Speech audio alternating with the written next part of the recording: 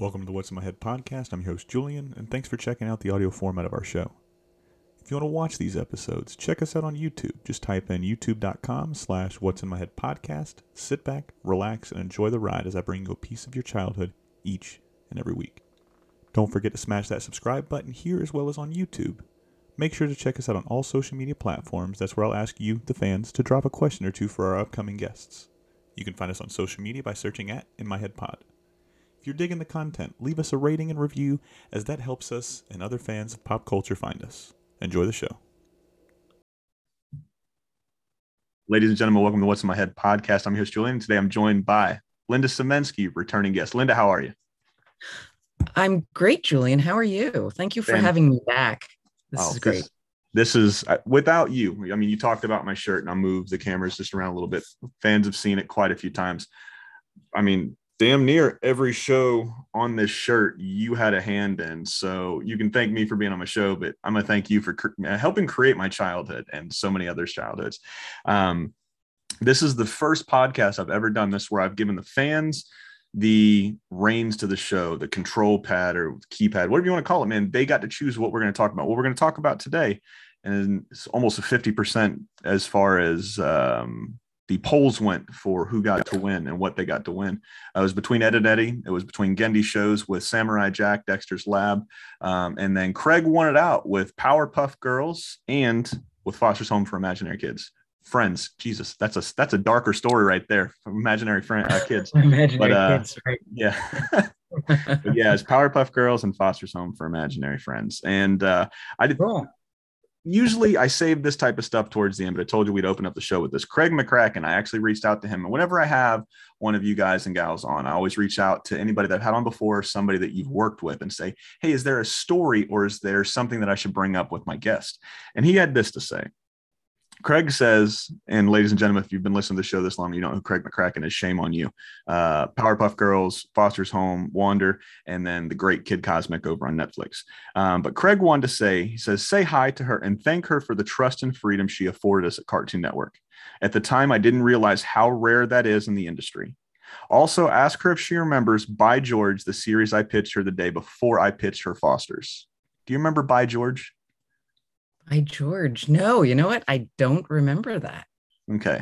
I remember several versions of Foster's, and I remember him pitching other projects, but I don't, it was a while ago. I don't remember them, but I remember a lot about it wasn't called Foster's Home at the very beginning of it. It had, I don't even know if it had a title, but the very early versions of it it was, the one I remember was it was a couple and they had a baby, and the baby would imagine these imaginary characters. And it was about the baby and the characters that kid would imagine.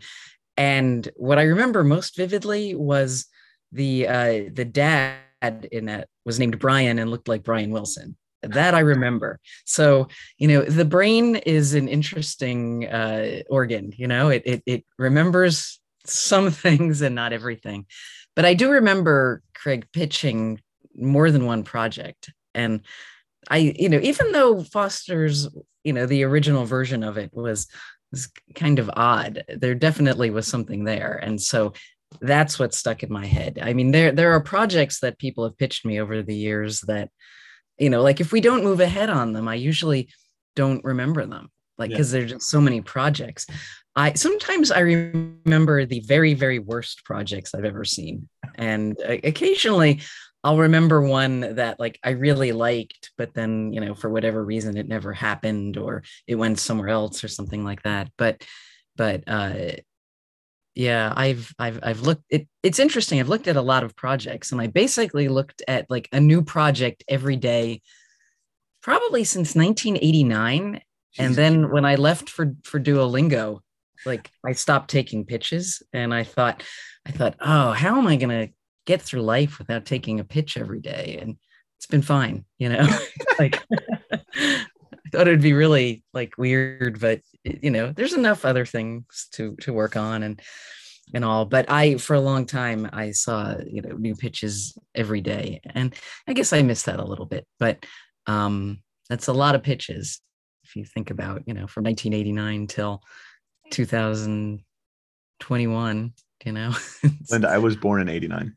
That is a lot of pitches. That's your whole lifetime. I was It taking is. pitches. Yes, and feeling guilty for being so behind on them. Oh And no, it's perfectly fine. You got a lot of shit to do. You're a very, very busy lady. And like I said, we're gonna talk Powerpuff Girls. We're gonna talk Fosters.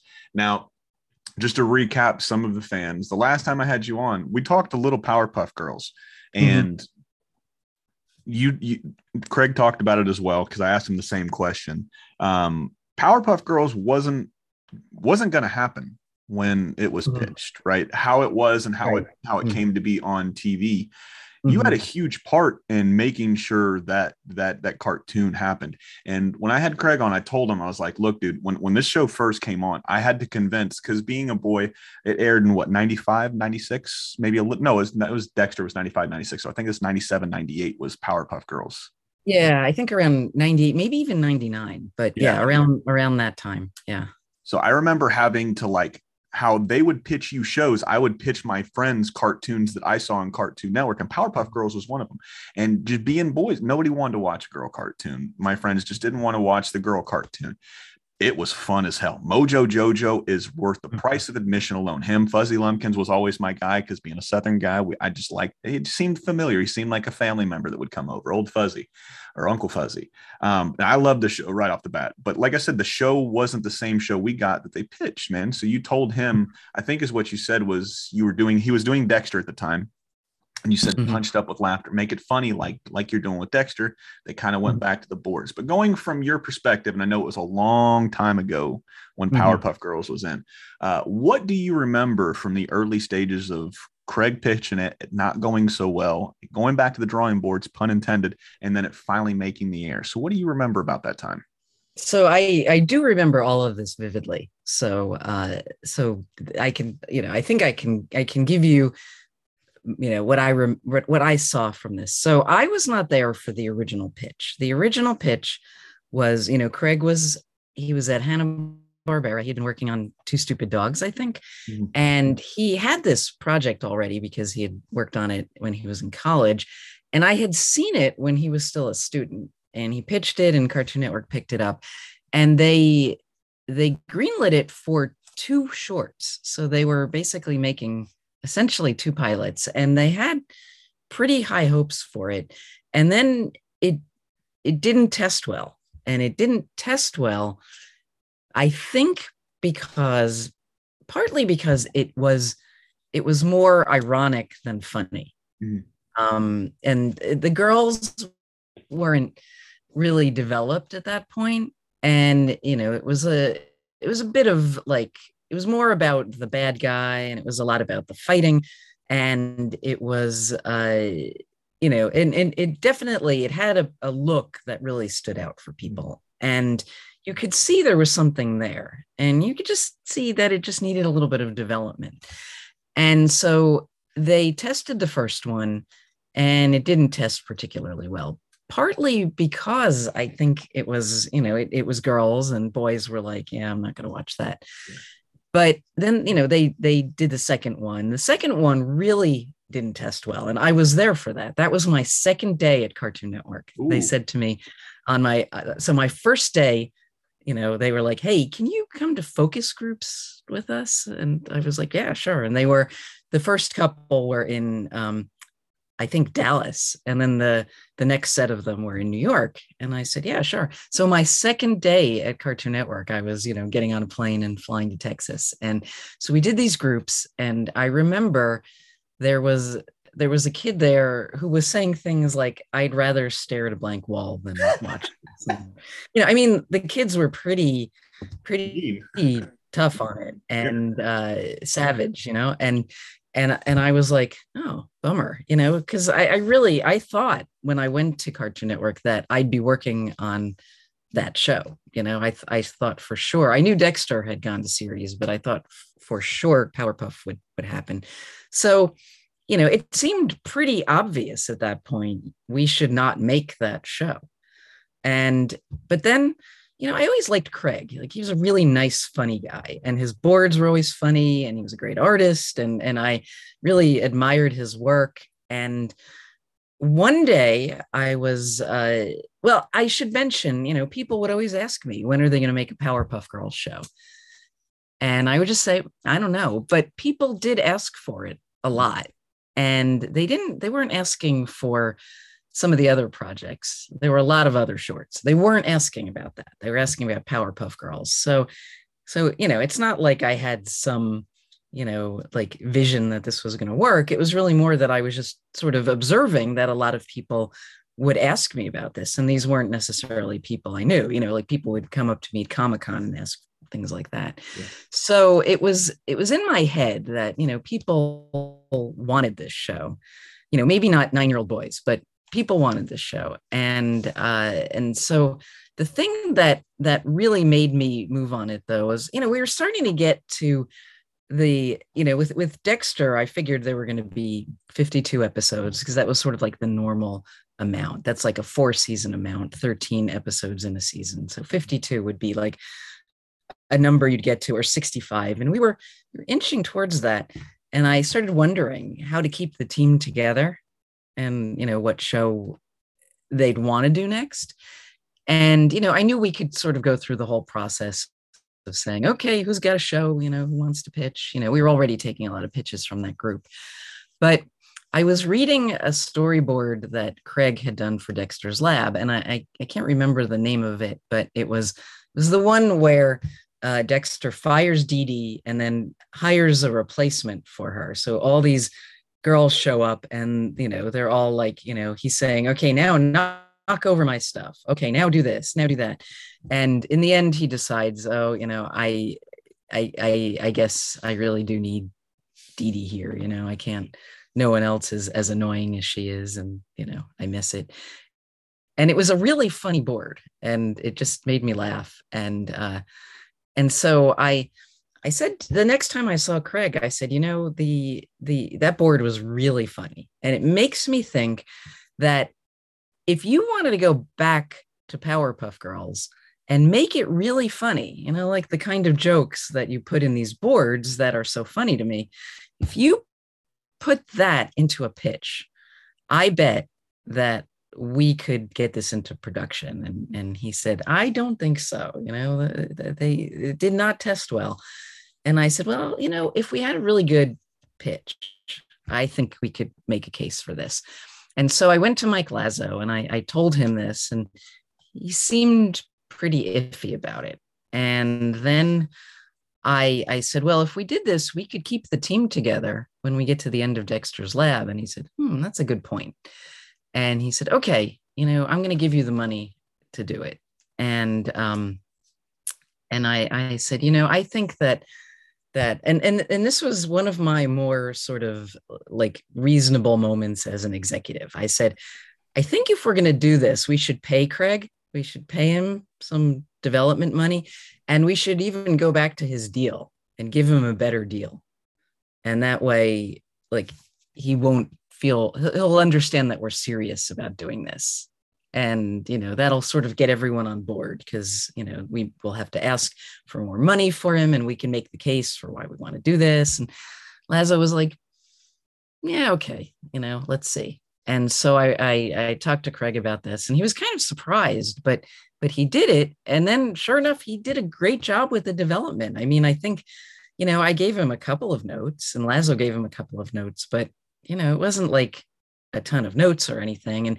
And he put together a really great pitch that people still, like when I show it to people, they still like, it really sticks with them, because what he did was he made this chart and it had, Blossom and Bubbles and Buttercup. And then it had like 20 questions. And as if each of them was answering each question, it would have the answers to those questions.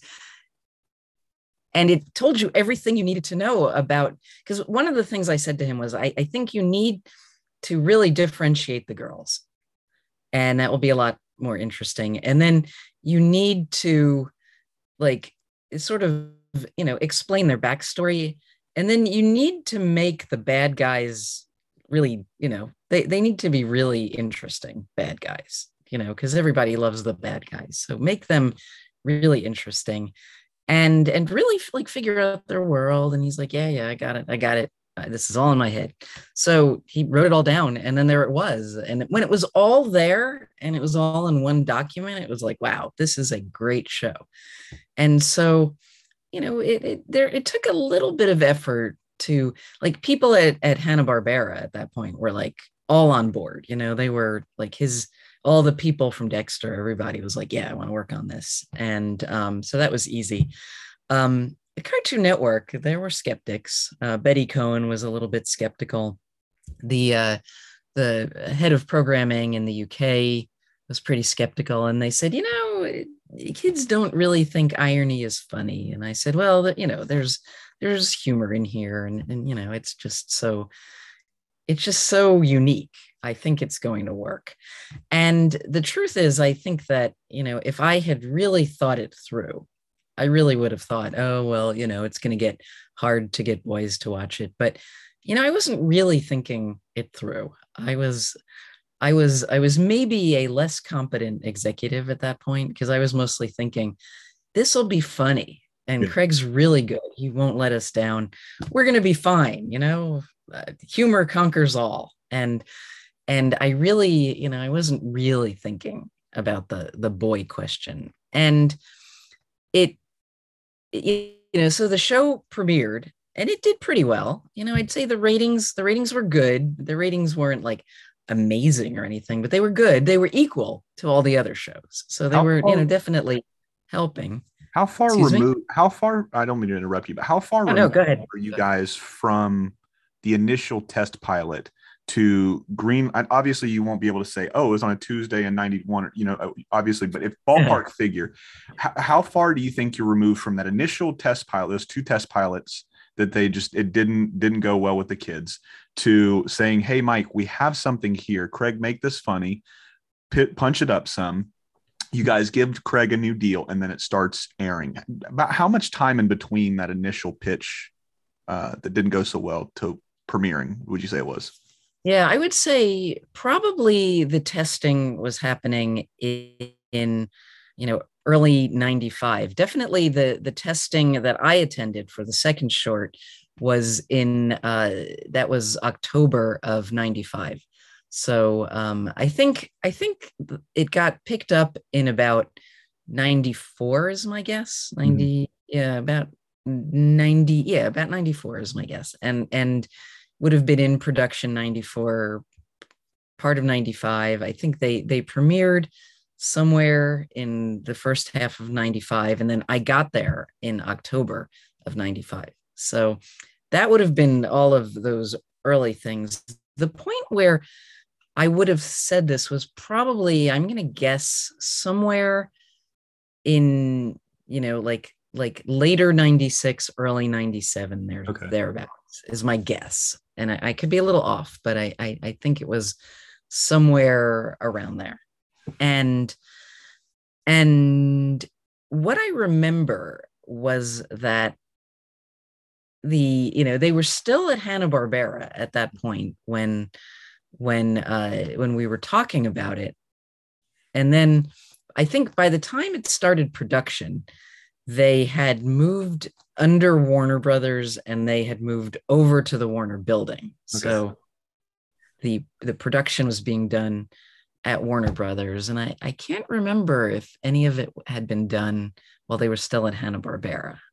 But so that was sort of like a key moment in all of this, there was a very sort of political backdrop of Cartoon Network sort of watching Hanna-Barbera become, sort of subsumed by Warner Brothers. And then in that time, we started setting up our own studio probably in about 98 or so. And it actually opened up in the first half of, or early in, I guess, maybe June of 2000 or so, somewhere around there.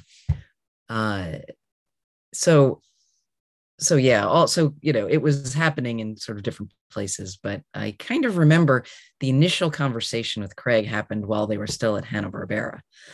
And so right after it premiered, that was like, I'd say within about 3 weeks, Cartoon Network was getting so many phone calls about licensing and merchandising for Powerpuff Girls. It was like amazing. And they had to build up a whole department to handle all those requests and to, basically to license the show. So, the show right from the start was like a huge merchandising hit, and everyone got behind it. And it was not clear who was buying the merchandise, but it seemed like a lot of it was for girls. So girls were buying it. I'm not sure that boys were getting it, but I know a lot of adults were buying things. So, it became a pretty good cash cow for Cartoon Network at that point, because, the merchandising was so good. And I think that helped the show. The other thing was that it became this pop culture phenomenon. Mm-hmm. So I remember my mother asking me about it, and my guide to, is it popular? Like, is it part of pop culture yet? Was simply, did my mother know about it? If she heard about it on one of the shows she watched, then she'd know it was popular and ask me about it. And I remember she knew all about Powerpuff Girls, and that was my tip off that this is a big thing in pop culture. And something I remember about it, though, I can't remember if I told you this story or not, but there was a focus group we were doing. This was probably about, I'm going to say 2001, 2002 or so. We were testing other things. And then we decided to do this just as a little experiment. So it was room full of 8-year-old boys. And so we said, how many of you watch Powerpuff Girls? One raises his hand. So at the very end of the focus groups, we had them put their heads down, and we asked them several questions. And one of those questions was, how many of you watch Powerpuff Girls? All but one raised their hand this time because they couldn't see each other. And that told me all I needed to know about, Powerpuff Girls. It was the kids who were watching it didn't want to admit it. The kids who were getting the merchandise from it may not have been watching it. Yeah. So it was that, that makes it complicated. And I remember thinking, yeah, this show, probably by the time I left Cartoon Network, that show would not have been picked up. There would have been too many arguments against doing it. It would have been not a sure bet. So I thought it was good when they brought it back, because it meant that, they knew what they were getting into and they were okay with that. But I also remember thinking, it would make you think that there was a need for kick-ass girl cartoons, but I was never completely sure that there was. And then, Kim Possible basically took all of our learnings from Powerpuff Girls, and, Disney was able to make Kim Possible into a big deal. Mm-hmm.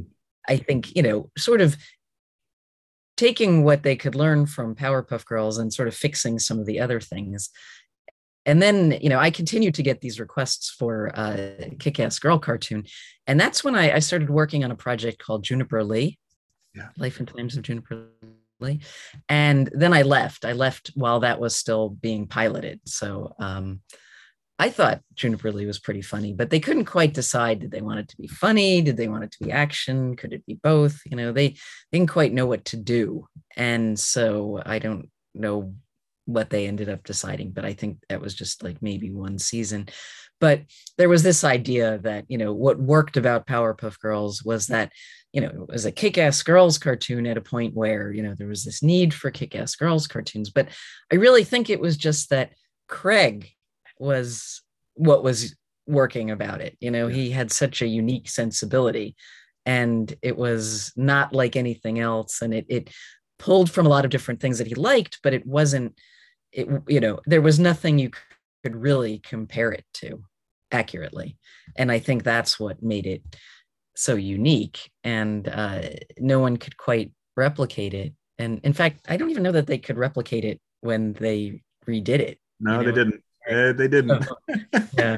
So I didn't watch the new one. I felt like I didn't want to, and I didn't. A So bunch of people did. I tried dipping my so there's actually a fan question about that, so we won't go too far into it before we get to that one. But there was a bunch of fans questions about that same topic, about why is Cartoon Network not doing more reboots of their classics like Nickelodeon does? And then the very next comment was, well, if you go and watch any of the Nick rebooted stuff, it's missing the heart, the soul that it had 20 years ago, because it's not the same creators, it's not the same artists, it's not the same writers. Most of the time, it's not even the same voice cast. So you have this disconnect, and you're trying to take something that was amazing back in the day, and you're trying to force it onto a younger generation that just doesn't want it, because they've been, I don't want to say inundated, because it makes it sound like we're brainwashing our kids with the cartoons they have, but they have their own style of cartoons. Like our version of cartoons, my version of cartoons is completely different than your version, right? I came up with what you were ushering in when you were working at Cartoon Network and Nickelodeon, and you go over to PBS and you were doing all this. So that was my era of cartoons. But what you came in with when we had our last talk was those classic Looney Tune cartoons. So diametrically different. You have your style, my style, and then but my style was borrowing from your style, right? So it was influenced upon. But with whenever they try to reboot something, you can generally tell when it's just for money, because you can look at it and be like, oh, this is exactly what this is. You're trying to cash in on a project that made so much money back in the day. You just want to try to see if you can tap that well again. A lot of the reboots that I've seen do that. There are very few original content. If you go and look at anything in the past, and this is not a dig on Cartoon, I'm wearing a Cartoon Network, for God's sakes. I mean, if you look at my room, there's nothing but all you see is Ninja Turtle shit. But around the room, there's nothing but Cartoon Network stuff. So I'm a huge fan of Cartoon Network, Nickelodeon, and Disney. But it's from like 2009 when Ed, Edd and Eddy came off the air till shit, probably even now.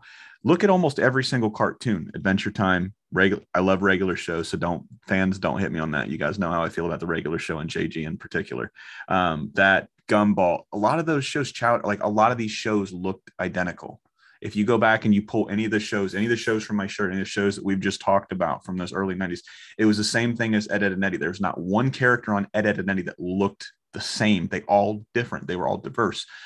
Same thing with all of the cartoons, from Powerpuff Girls to Samurai Jack to Dexter's Lab. Everything had its own heart, its own soul, its own way to make it go.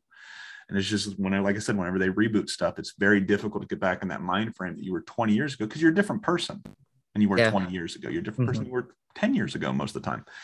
So it was with that reboot, I looked at it, and I think we you ever meet Robert Alvarez? Do you know Robert? Oh, sure, yeah. So that man is a national treasure. I say it all the time on this podcast. Man is a national treasure. Yeah, amazing timer. Yes. Oh man, he is all there still. Like his stories, both on air and off, the ones off air, are some of my favorite.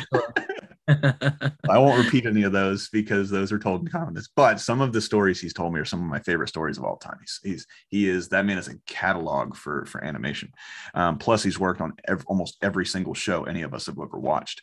Right. Shit, where was I going with that point? We were talking Powerpuff. I was talking Powerpuff Girls with him, and I can't remember if I did it on air or off air, but it's not bad, so it won't get him in trouble. But he was like, I definitely didn't like the show because it didn't feel like it felt 30 years ago when we were doing it. It didn't feel, there was no magic to it. There's no soul to it. There's no heart to it. There was, whatever the magic was there, it was not there anymore. He was like, it was like a skeleton. It was like a robot. It was whatever you want to put it. It just didn't seem right. And I can't remember if he worked on it. I want to say he did, but I might be conflating him and somebody else. But we talked about that one. The same thing you said. It's just, I don't really want to watch it because it's not there for me anymore. Well, there was a small thing that they kept talking about with it that just felt wrong to me. What was so funny early on was it was about 3 kindergartners saving the world before bedtime.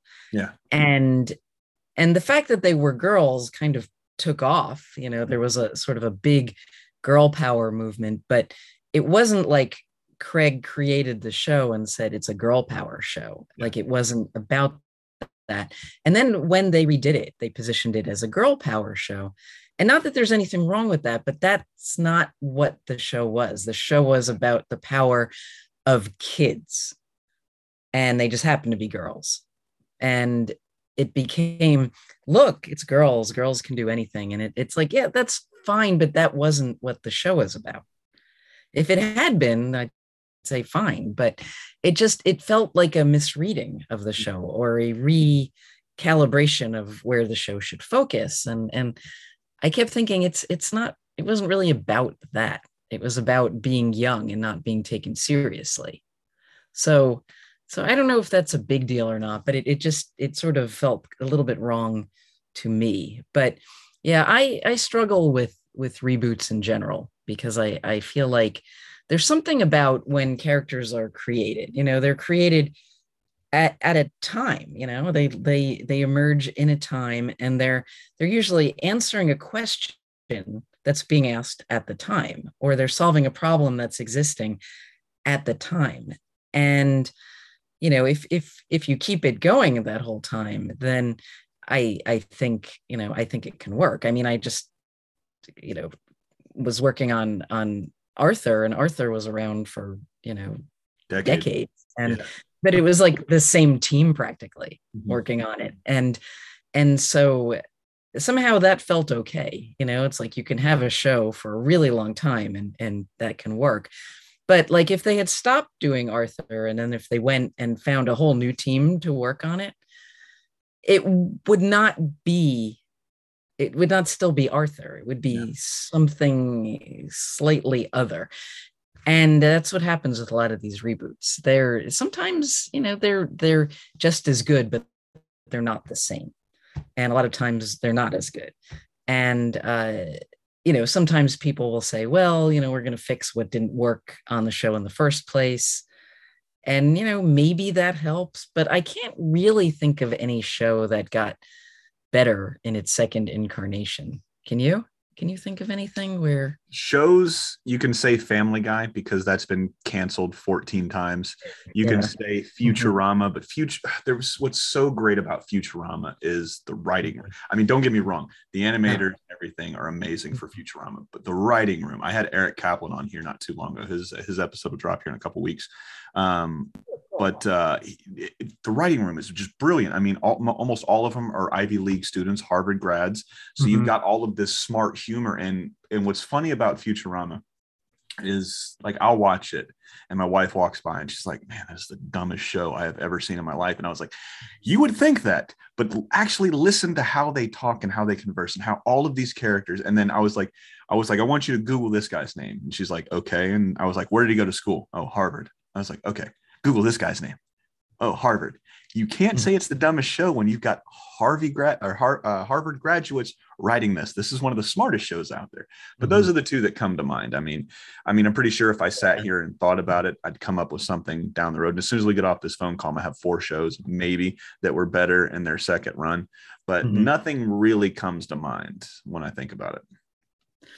Yeah, and those are adult shows, and they're kind of at the same people. I think when you have different people working on them, it just changes things. And especially when I found out Craig wasn't going to be working on the new Powerpuff Girls, I thought, well, that's the heart and soul he's missing. Right there. It's like there's so much that he would bring to it. And I felt like, wow, this is going to be a tough job for the people working on it, because they have to kind of walk in and figure out what their version of it is. And, what made it so special in the first place was Craig's sensibility. I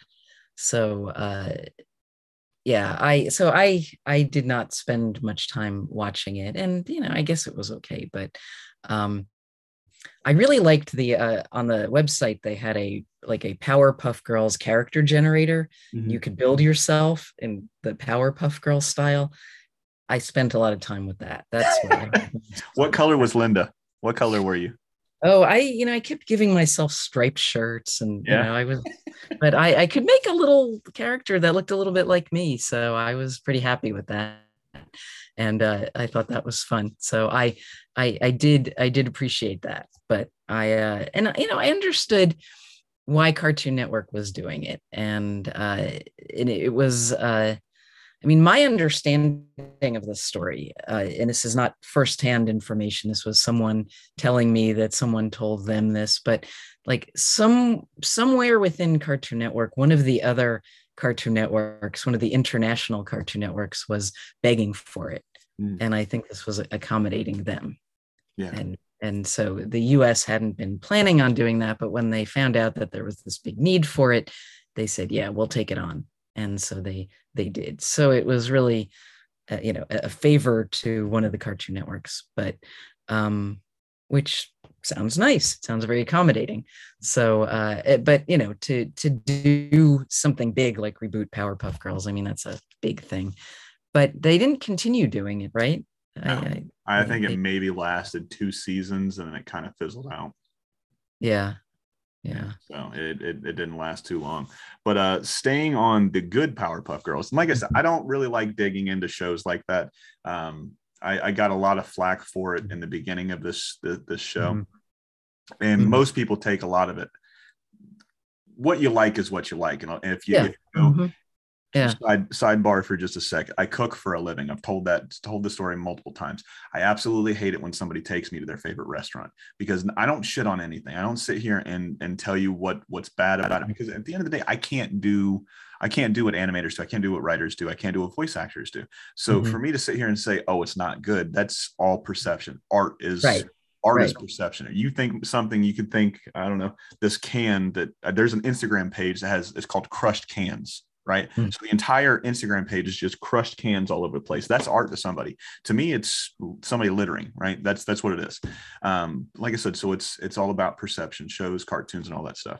But I don't like digging into shows, and I try to stay away from it as much as possible. But at the end of the day, my opinion it just wasn't as good as the first. Very few times can you capture lightning in a bottle. When you can, there is something special. And it seems like with these creators, they might not catch it in the bottle with the same thing, but Craig's caught it 4 different times in 4 different bottles, with Powerpuff Girls, with Foster's, with Wander, and with Kid Cosmic. And I'm pretty sure he's got a storm brewing somewhere. I'm pretty sure because Kid Cosmic, have you watched that one yet?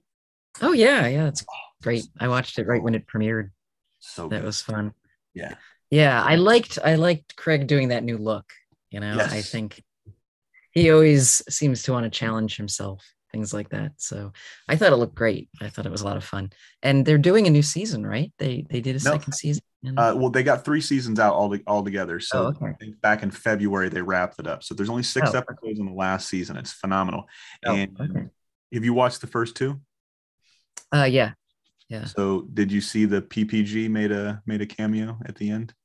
Not technically, because I can't remember the acronym they used for it, but it was essentially PPG for Powerpuff Girls. Oh, so right. I can't remember what they used, and they were all dressed the same colors and everything like that. So right.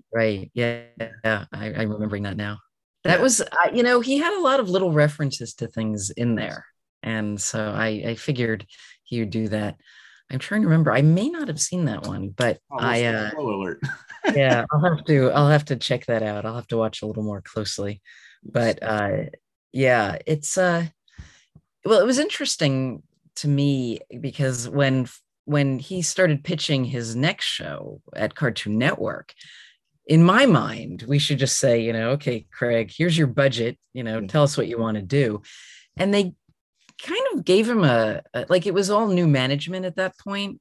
Betty had left, and Mike Lazo had moved over to Adult Swim around that time. And, the Cartoon Network was very much under the AOL Time Warner merger. Like that group of, people in charge. And the person who was in charge at the time was very, very nervous. I don't think he liked animation very much, and he didn't really understand it particularly well. And I think that he didn't have instincts, and Foster's Home didn't look like other shows, and it wasn't exactly like something else. And I remember he was very nervous about it, and he wasn't sure if it was going to be good or not. And Craig had to keep pitching the show, and it was really sort of frustrating to me. And I kept thinking, well, this is Craig and it's going to be the same team and they're going to do a great job. And I remember the head of Cartoon Network at the time saying, this feels more like a Pixar movie. And I said, and that's a problem because why? Is Pixar like, are you saying this is too popular?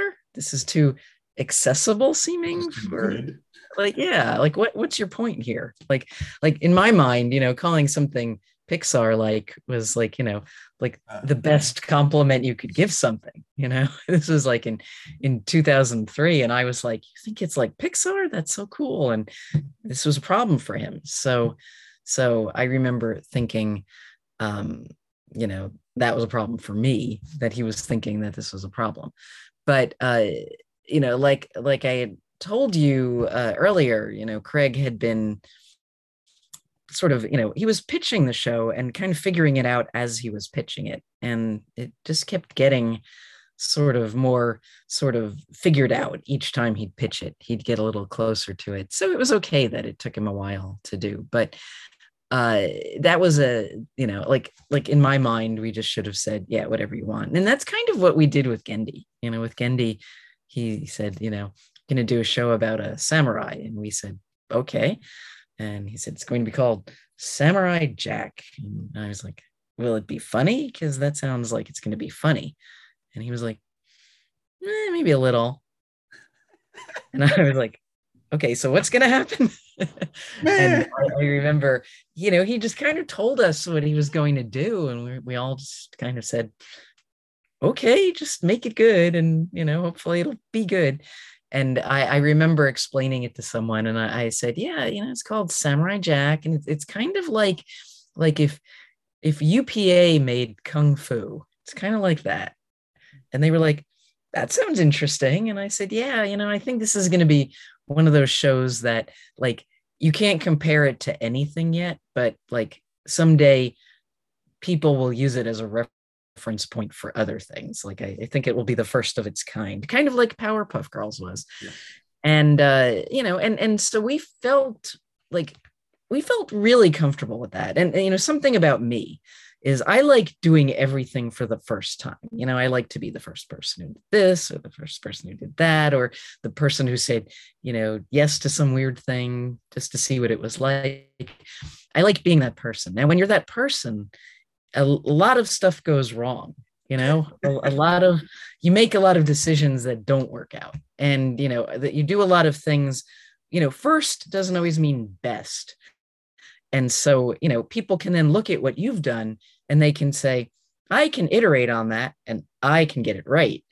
And it's like, yeah, you go do that. And so I never really wanted to be that person who like looked at someone else's stuff and said, yeah, I can go get it right.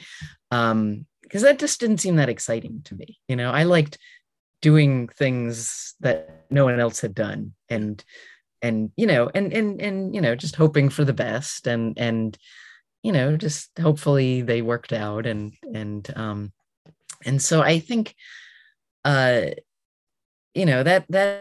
if you're not like that, if you don't like that level of, apparently a lot of people think that's risky and I don't find that risky, and which is probably why I'm able to do it, is because I don't look at it and think, well, here's a risk.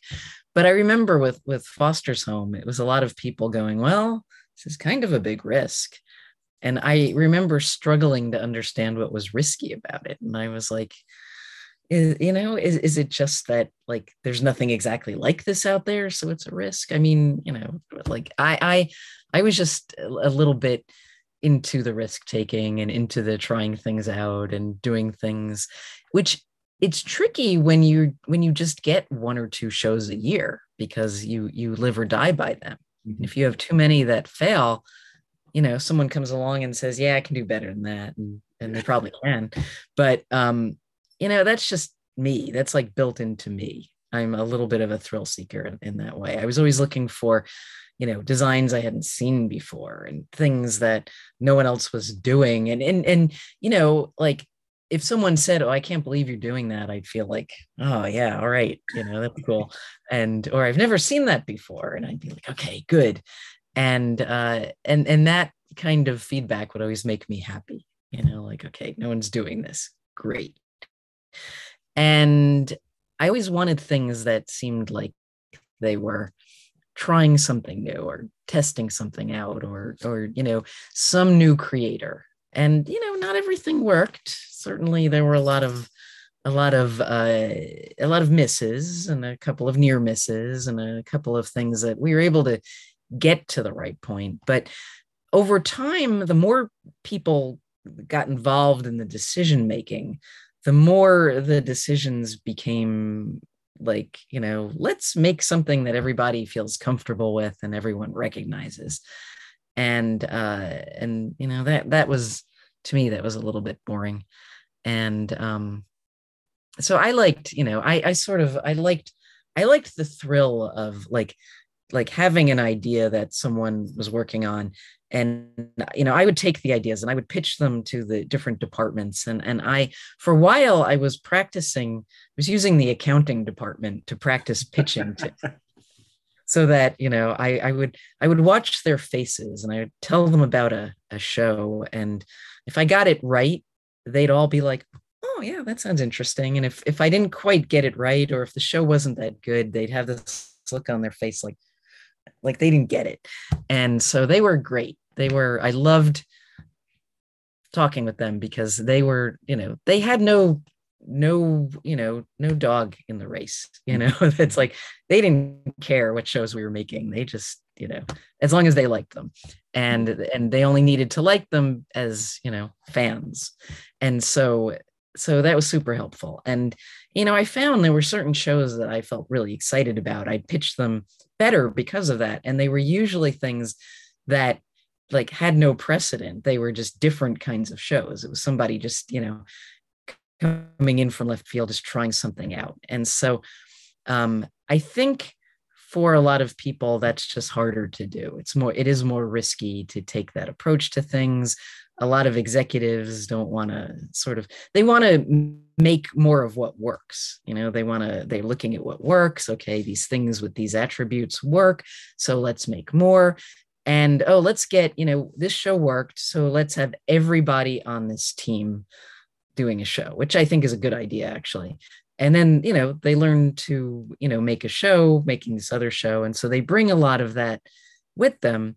And inevitably, the shows are pretty similar to other shows. And Cartoon Network has a house style at this point, and they had one back when I was there.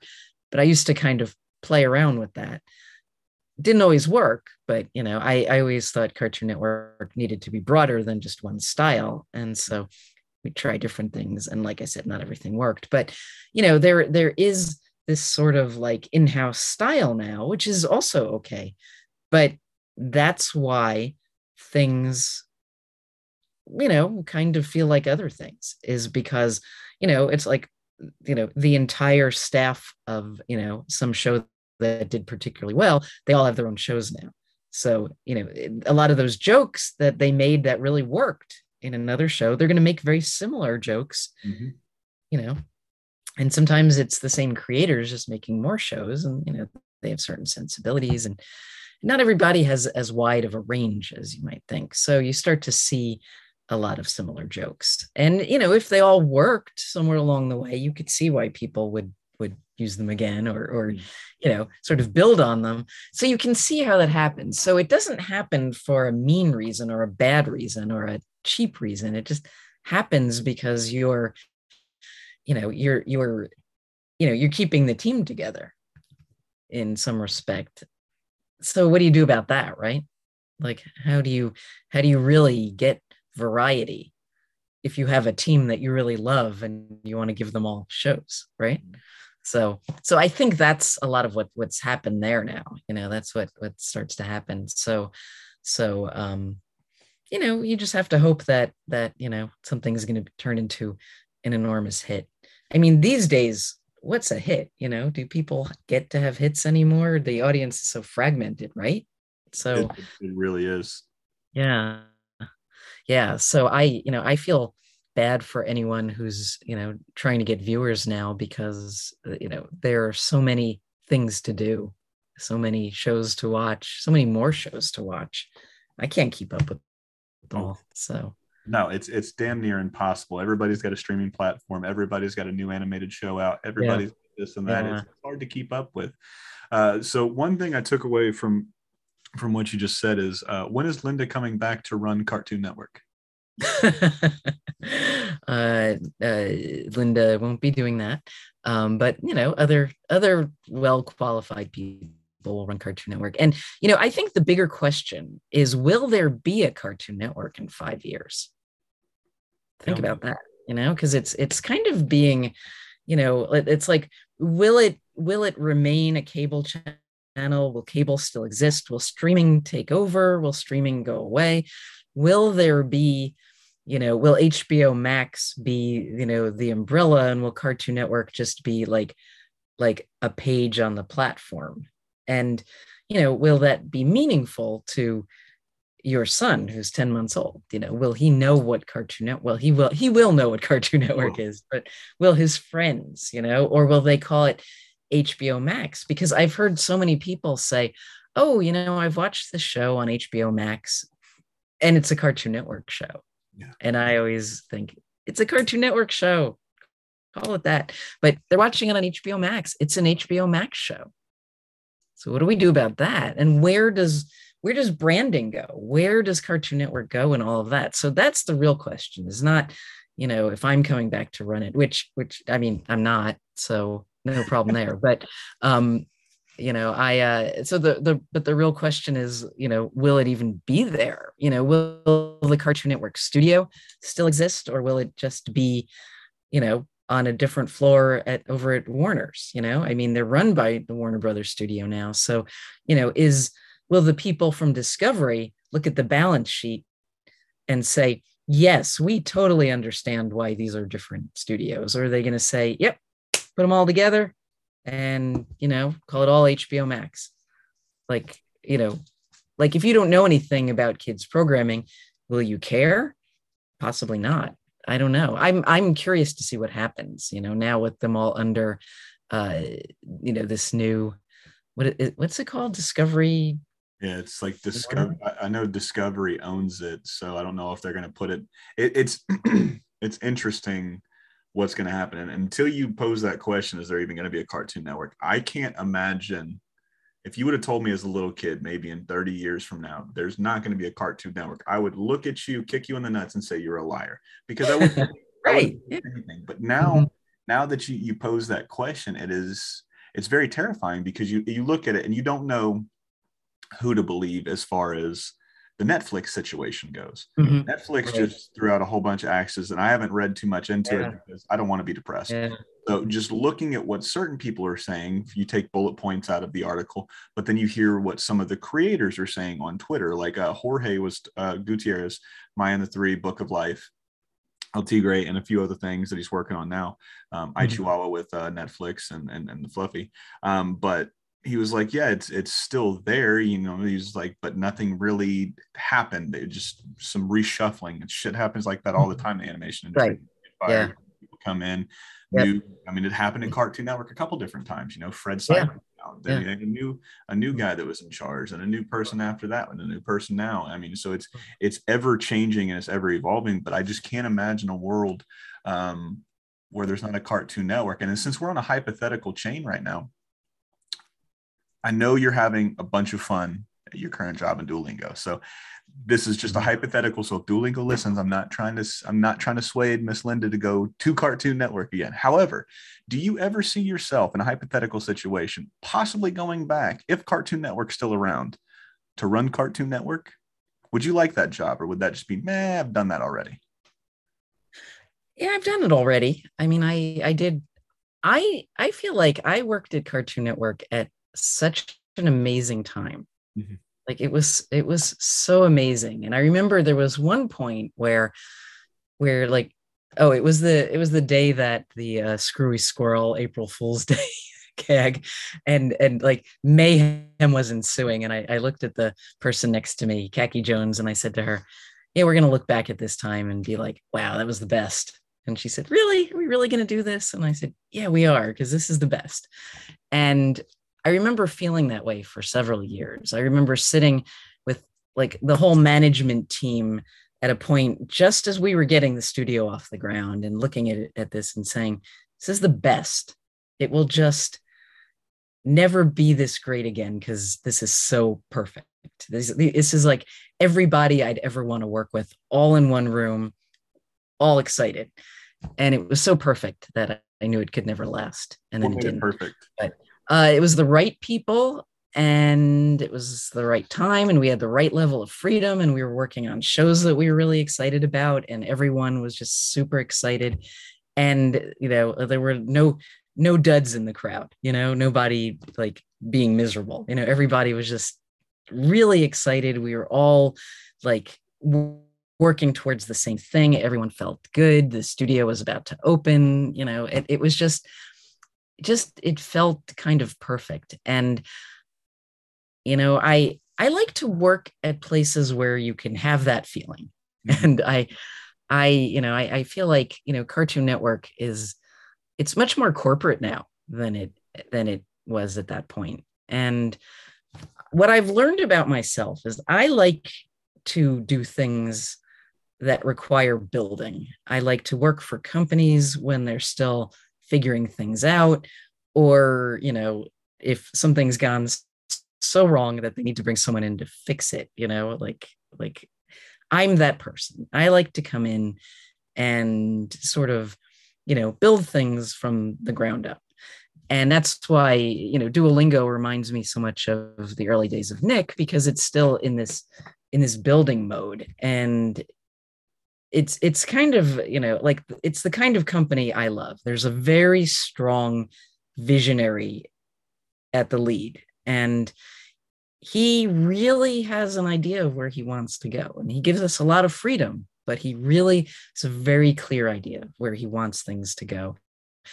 And basically, if you buy into his vision, then you've got a lot of freedom to help carry that out, which is great. And it reminds me a lot of those early days of cable when we had all this freedom and, you know, we were surrounded by other great people, you know, really thinking, okay, how do we do this? And so it was like great minds, lots of freedom, and, you know, the ability to sort of to build something, to have a vision and to be able to communicate it and to build it. And that all felt really great. And I feel like Cartoon Network, they, you know, they're just in another phase. And the phase they're in, I think, is, you know, how do they fit into this bigger company that they're part of?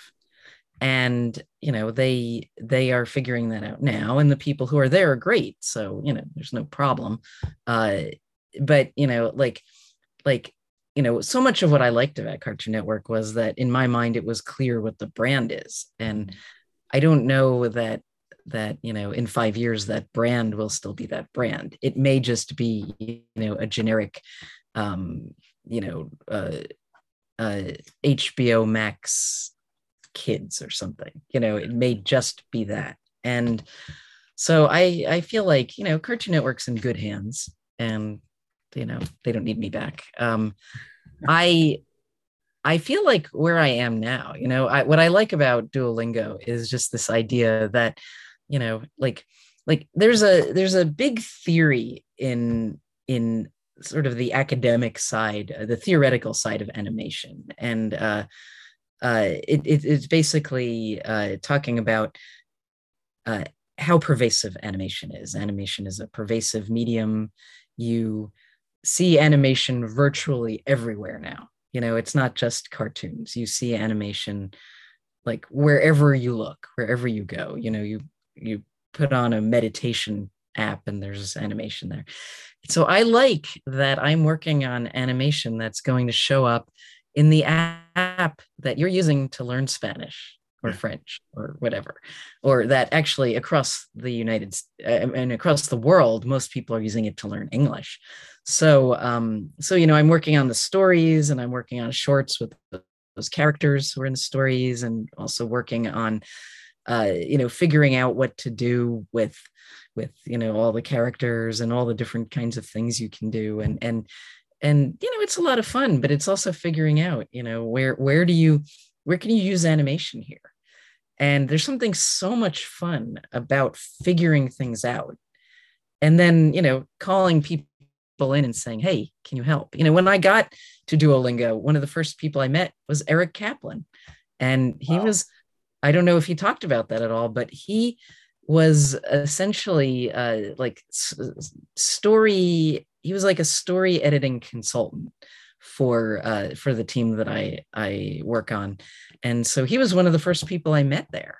And I was like, wow, getting to work with Eric Kaplan. And, he's trying to not to geek out too much, but he's really funny. And so he was helping on the Duolingo stories. So if that gives you some sense of, how Duolingo thinks, it's like they're just like, please make these funny, just like here, these are great characters, have fun, the funnier the better. And so we're of course using them to teach language, so there are some constraints and everything, but it's really interesting figuring out something new. So like, who wouldn't want to do that? Like, I think the entire animation industry thought I'd lost my mind when I said I was going to Duolingo. But, there was a reason there. And it was sort of like working under this theory that animation is pervasive. It's like, how cool would it be to see animation in places you didn't expect to see it?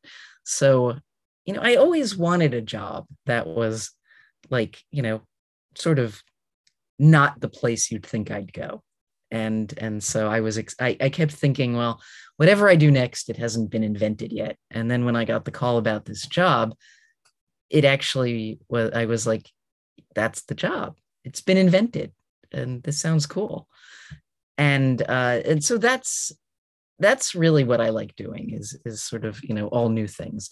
So if someone's starting up a new channel, I would do that. Cartoon Plus, is that what you're saying? It won't be that though, it wouldn't be that.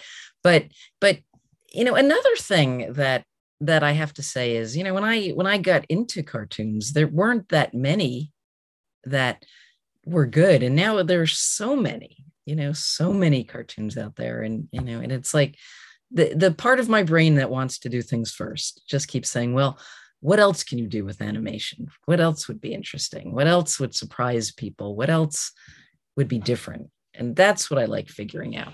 I like sort of figuring out what's next and where is it going to be. And so I don't feel any big pull. I think if I felt like Cartoon Network needed me, that would be different. But I feel like they've got good people there. And I don't know what I could add at this point. I feel like it's it's doing fine. So we'll see. Yeah, 5 years from now, we'll see. Right. Well, that's true. If it's not around in 5 years, we'll know they didn't do a very good job. No, and then they should have put Linda's bat signal in the air a lot sooner. So, so what I've noticed is we just need Cartoon Network. We need Duolingo to get it off, and then you can get it. You build it up to the height you can get it to, and then Cartoon Network's going to call because they're floundering.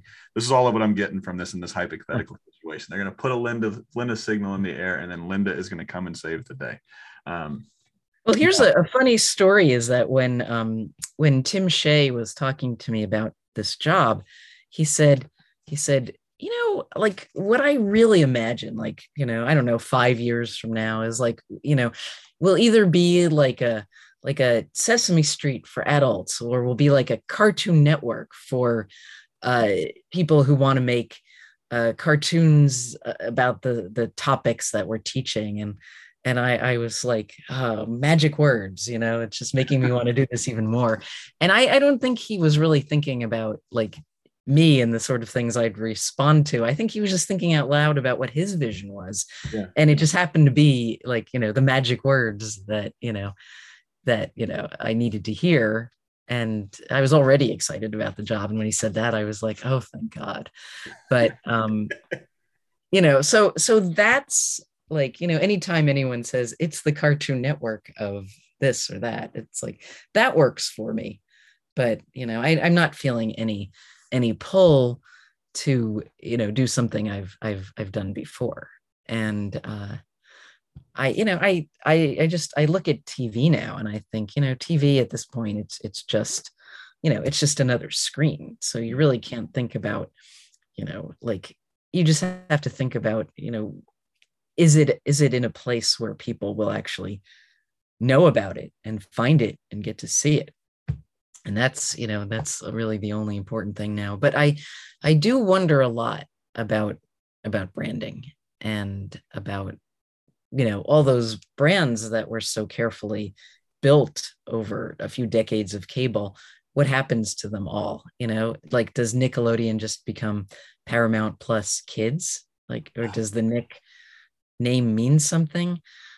Disney's fine. They just called everything Disney and they're still Disney. So, they're set. They got money for a little while. Yeah, they're good. But everybody else, it's like, do those brands mean anything? And we'll know in 5 years, right? But I feel like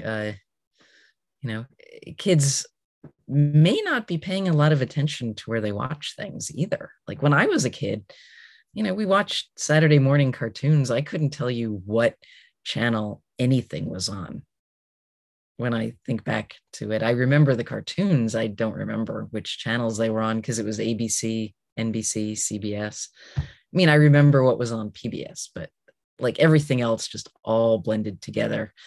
And so I feel like, for kids now, they just have to be able to find it. And, do they understand the difference between Netflix and Paramount Plus and Peacock? I don't know. Are there big differences? They're just going to look for the shows they want to watch, and that's that. So I know that's all probably pretty strange sounding, but no, not at all. You want to hear something really sad and pathetic? I can tell you the channel from channel 3 all the way to channel 73 from when I was a kid. It is. It is fucking disgusting. 34 was Nickelodeon and 35 was Disney and 36 was Cartoon Network. Those are the 3 channels I watched the most. Well, that makes sense that you would know that, because they were distinct channels, and that makes perfect sense. But my brain works for very stupid shit. Like if my brain worked for math and science and language, I'd probably be in a mansion right now, not surrounded by Ninja Turtle shit and Cartoon Network stuff. My brain works for fucking stupid movie quotes, cartoons that I absolutely love, sports statistics before 2008. So from like 96 to 2008 for the NBA, I can damn near tell you, even past that, I can tell you who won every championship every year. But it is disgusting on how much useless knowledge that I have up here that benefits nobody besides me. I can, like I said, I can sit there and I can tell you pretty much the block on what shows came on when. And it's funny living in Orlando. And when you were talking about this dystopian future that is void of Cartoon Network 5 years from now, the first thing that came to mind was the Nickelodeon studios. My first introduction to animation was, I don't know if I told you the story. I know I've told the story a few times on there, but it was through SpongeBob, right? When I had Dave Cunningham, he's the showrunner over at the Patrick Star Show. He did Camp Coral. He worked on SpongeBob for quite some time. So I told him this story as well. Whenever we were walking through Universal, they were handing out tickets. They were getting ready to roll out SpongeBob back in the mid 90s, early 90s. I think SpongeBob came out in 99. It was before the turn of the century. So they were still doing some animation out in Orlando. They were starting to close down the Orlando studios, but they were still doing a little bit, and they were doing this little bit of tour. And if you've been out to Universal Studios Orlando, now it's where the Jimmy Fallon ride is. That's where I believe that's where this ride is, or where the thing was for the animation studios. So we're walking around, they're handing out tickets. They said, hey, come by. We're going to roll out this new show, this new cartoon in a year or two. But we want to show everybody it. So I'm going up there and I'm balls deep in animation. I loved it. I want to be an animator. I wanted to draw. I love drawing.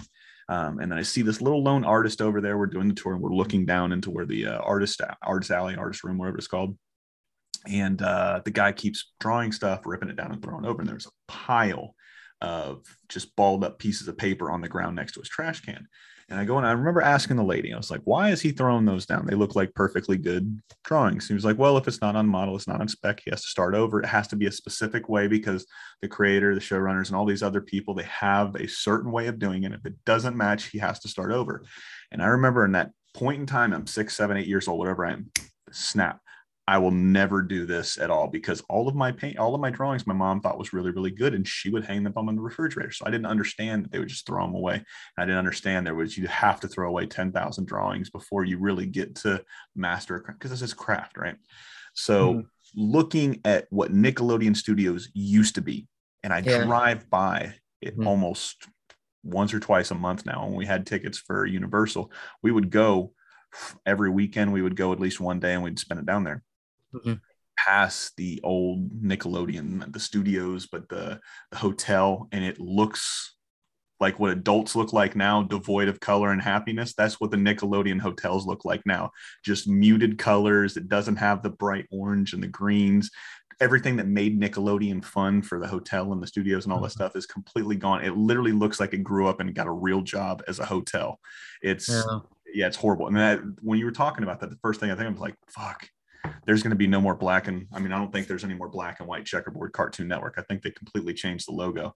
But it's like, it's going to just reverse, like which letters were white on black and which ones were black on white. I think that was the newest interpretation of the logo, was they just swapped the old logo.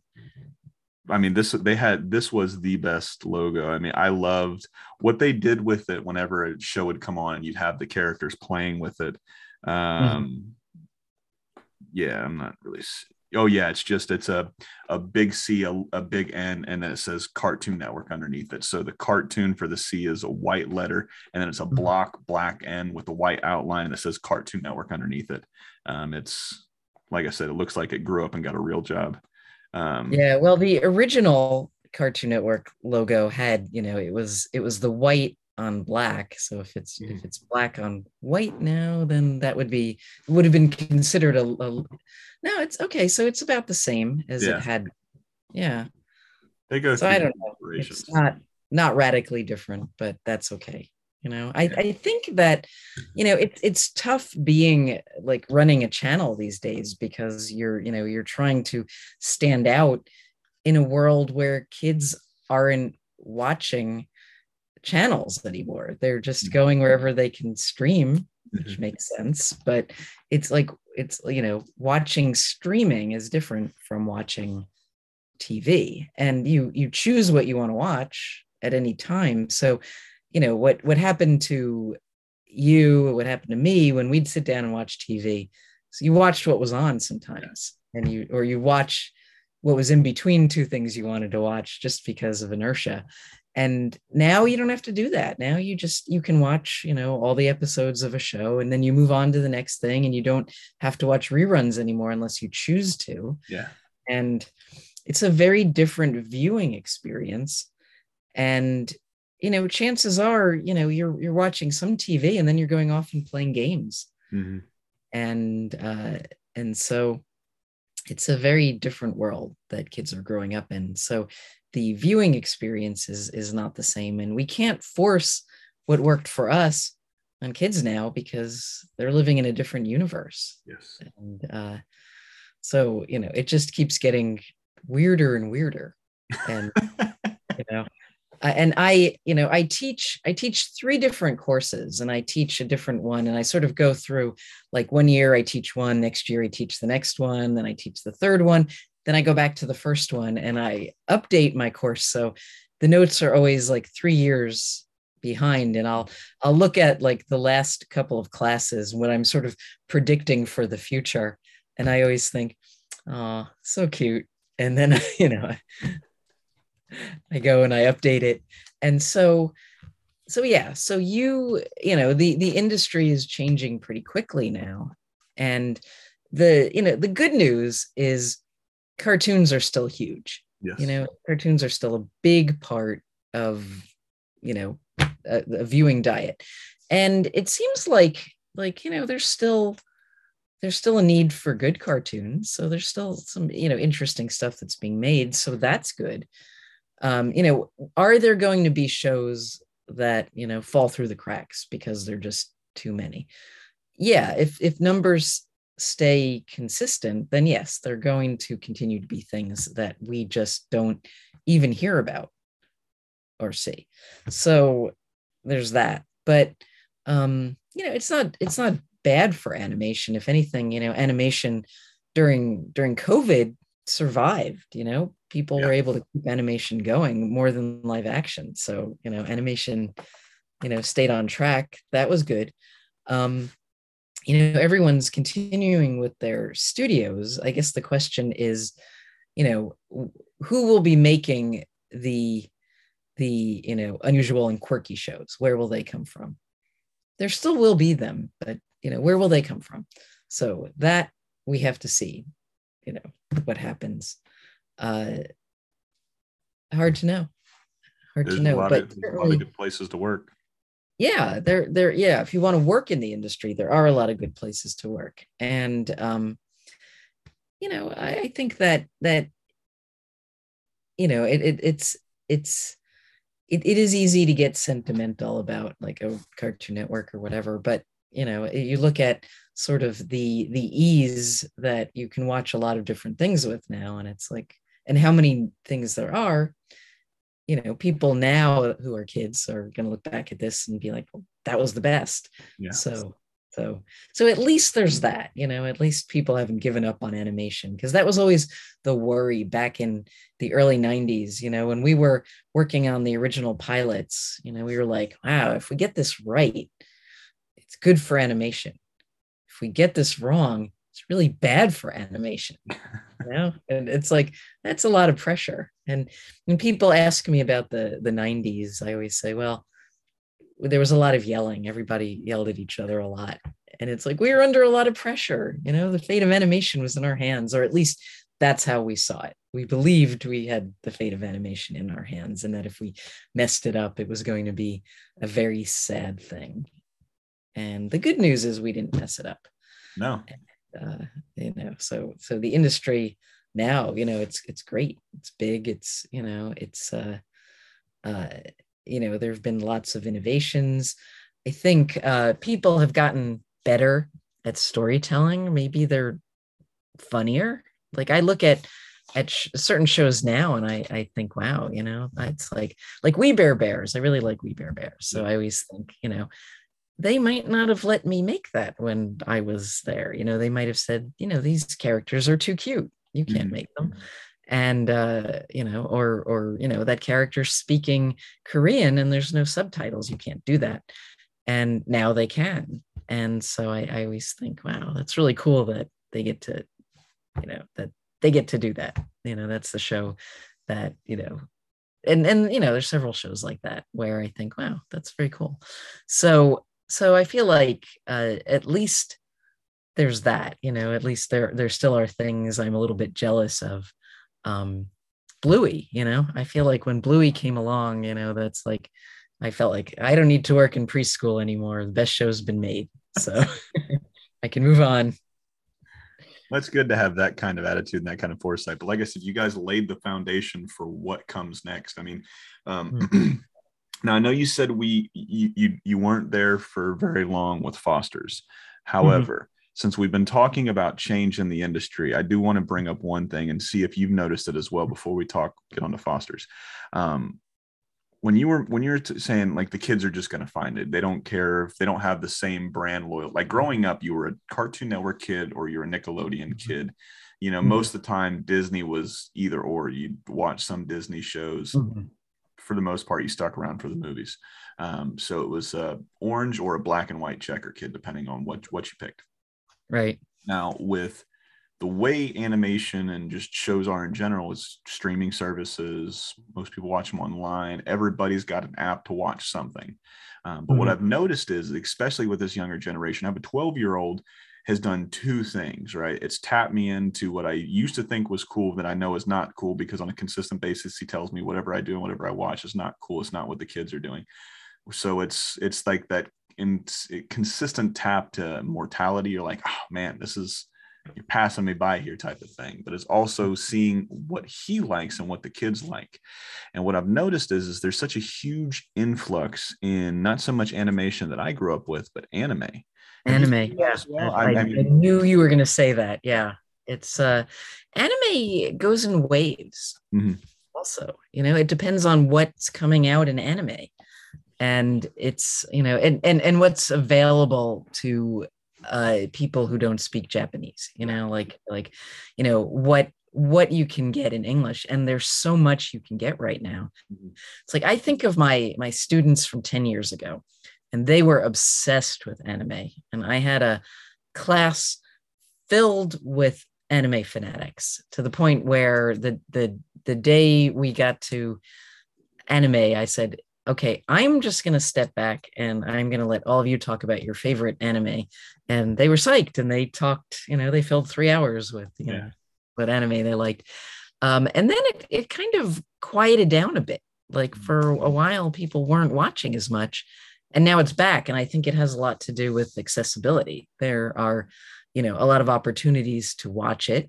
And there are a lot of opportunities to watch it in, fairly, either well subtitled or well dubbed English. And, it's all available. It's all there. And I think, I think that has a lot to do with it. And, it's different. And I have noticed that a lot of my students watch it.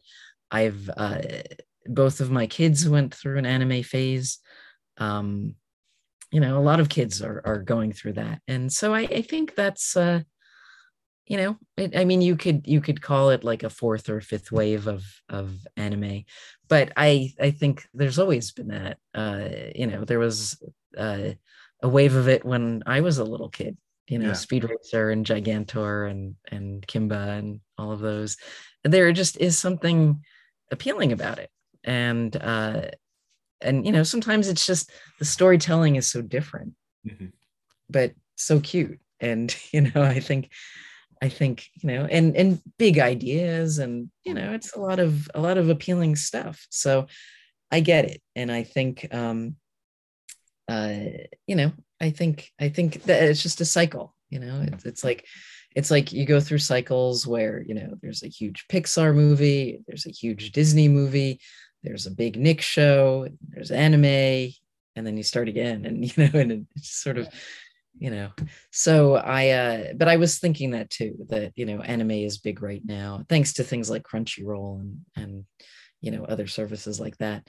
And a lot of people are watching it, adults are watching it, and a lot of references at work. When we're talking about things, people will make a lot of Marvel references and a lot of anime references. Yeah. And I would say 5 years ago, you weren't hearing a lot about either Marvel or, I mean, there was always Marvel, but right now there's so much Marvel that's out there that, anything you need, you can find a reference to it, or a version of Spider-Man that you can refer to, 100%. So yeah, so I think that makes sense. What else is your son watching? Like, what else is he in? That's pretty much it. We'll watch anime together. Like I started to get him onto the shows I watched, and then he just has, I don't want to say he has no life, because most 12-year-olds don't have a life, but he has no life. I'm damn near working 10 and a half, 12 hours before travel on a day-to-day basis. So my consumption is generally limited to a couple hours a week. And then most of the time, I don't even watch my shows anymore. I've got them recorded. I'll watch when I get to them, but now I just watch, like we're watching an anime now called Attack on Titan. I don't know if you've seen this.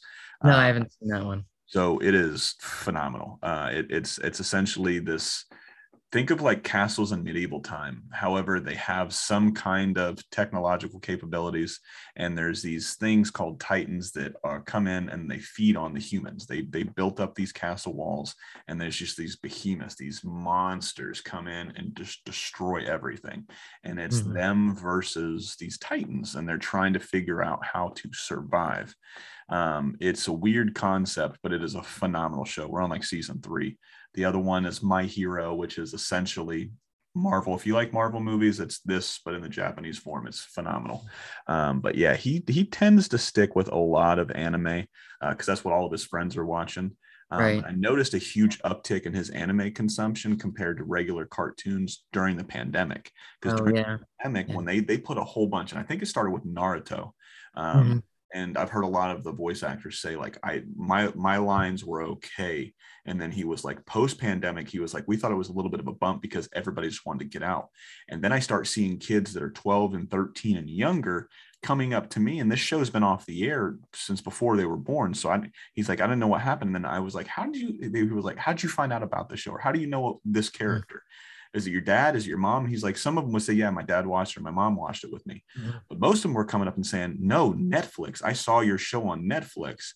And then he was Oh like, yeah. on Yeah. Netflix. They're like, well, it came on during the pandemic. So that's all we had to watch was we started with Naruto, and then Naruto Right. went to this, and then went to this, and went to this. And then like when I talk to my son, because I try to see if I plug into him, I know where I need to go as far as, where to get seen, where to get heard.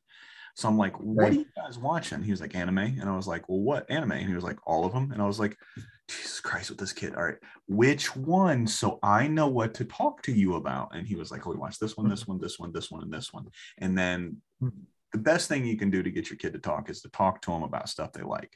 The Mhm. worst thing you can do is talk to your kids about the stuff that they like, because they just won't shut the hell up. I love my son, but Jesus, he'll go on and on and on. He's like, Dad, you still listening? I'm like, buddy, I'm gonna be real honest. I checked out about 37 minutes ago when you started talking about these different fighting styles with these two different guys. I tried to watch the show with you. I couldn't get into it. It's just not my thing. So, Mhm. but we've found like certain things. So he'll pick a show and then we'll watch it, and then I'll pick a show and then we'll Uh-huh. watch it, and then we just go back and forth that way. We're not all consuming what Dad wants to watch. We're not all consuming what Hayden wants to watch. And then I Right. don't want to say I'm forcing him to broaden his horizons, but most kids won't go out and try broccoli, Brussels sprouts, asparagus, shit like that, unless Right. you Yeah. force them to try it. And it's the same thing Right. with content. They only want to watch what their friends are watching. But yes, Sure. Yeah. So yeah, how does a 12-year-old react to the old cartoons? Like, do they look old? that's the first thing he says. He just looks at me like whenever I turn on like the TV and I put on the cable box, he was like, Dad, do we have to watch cable? And I was like, dude, what the fuck is wrong with cable? And he was like, there's commercials. And I was like, you watch commercials on Hulu? I was like, I had to Right. watch commercials. I recorded this on a VHS. And he was like, what's a VHS? I'm like, shut up, not right now. Right. Yeah. So, but yeah, he'll put it on, and he'll watch certain things like what was he just watching? Oh shit. It was he's been really hooked, and it's more of an anime inspired show, but the Teen Titans Go. I Oh don't know if yeah. it technically counts because it's inspired by the chibi style of Mhm. anime. So he's watched that, and he's watched that series like fucking 4 or 5 times. But he's in this weird in between stage where he'll watch like live action type of stuff. Like he loves, like he's a little karate kid. So he's got his brown belt in Kempo karate. Mhm. So he's watched a lot of Cobra Kai, Oh yeah. a lot of the kung fu movies that I used to watch as a kid. We watch a lot of those.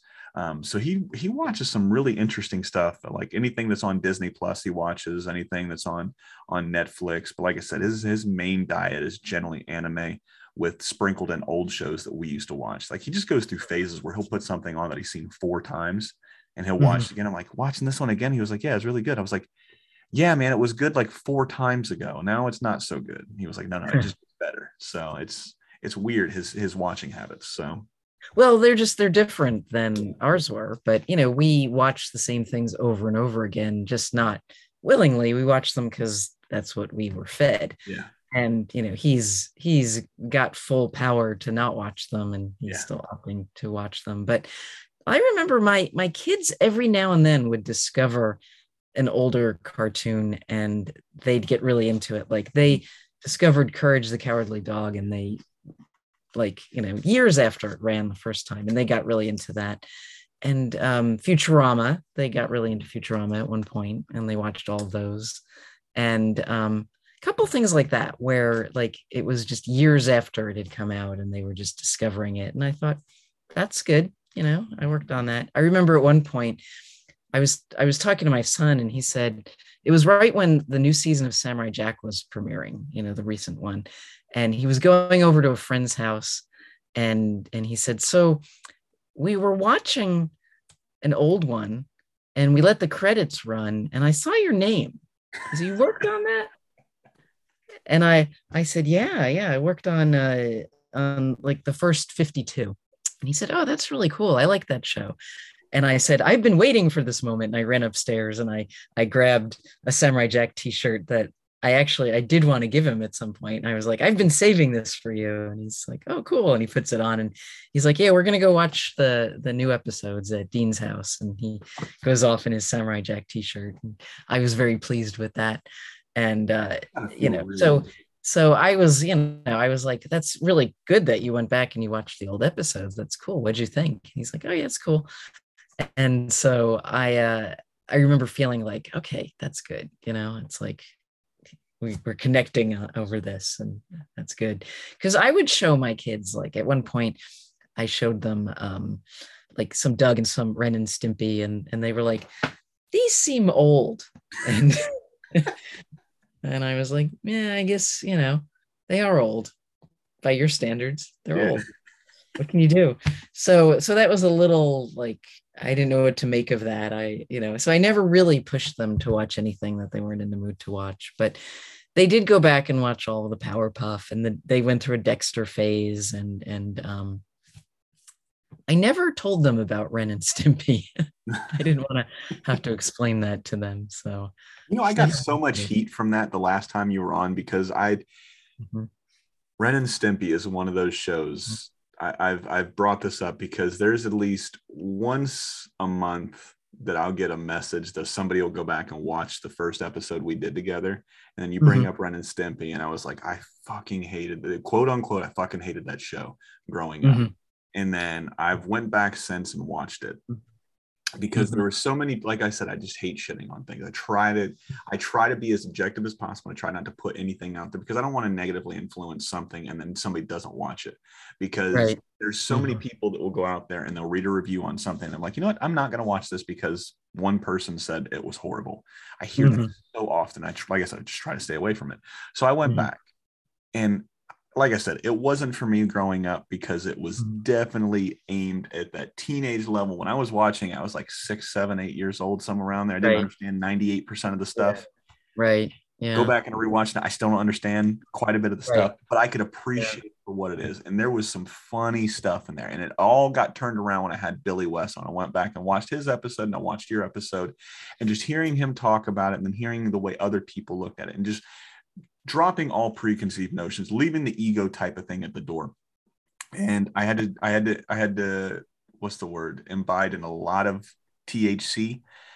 So I smoked quite a few joints, and I was like, you know what? Let me just sit back. Let me just completely let go of whatever preconceived notion I had on this show. And I put it on, and I got to say, I laughed quite a bit at the show. It was pretty good. I mean, I don't know what, looking back on something when you're younger, you're just like, nah, I just didn't like that. It was the same thing as a kid saying, I just don't like Brussels sprouts, right? I keep bringing up Brussels. Yeah. But it's just like, I didn't like that. And you go back and you retry it, and you're like, wow, there was a lot of good stuff in here that I just completely wrote off because maybe I had a bad day when I saw something. So ever since, like I said, I get at least one comment a month, maybe once every other month now, because I haven't shit on anything. But whenever Ren and Stimpy comes up, that one was for quite some time after your episode, whether it was on Facebook, Instagram, Twitter, somebody was like, man, you should really just, lay off of Ren and Stimpy. It's not bad. It's pretty good. And I went back and rewatched. I'm like, yeah, man, you guys were right. I was wrong. I'll take that one on the thing.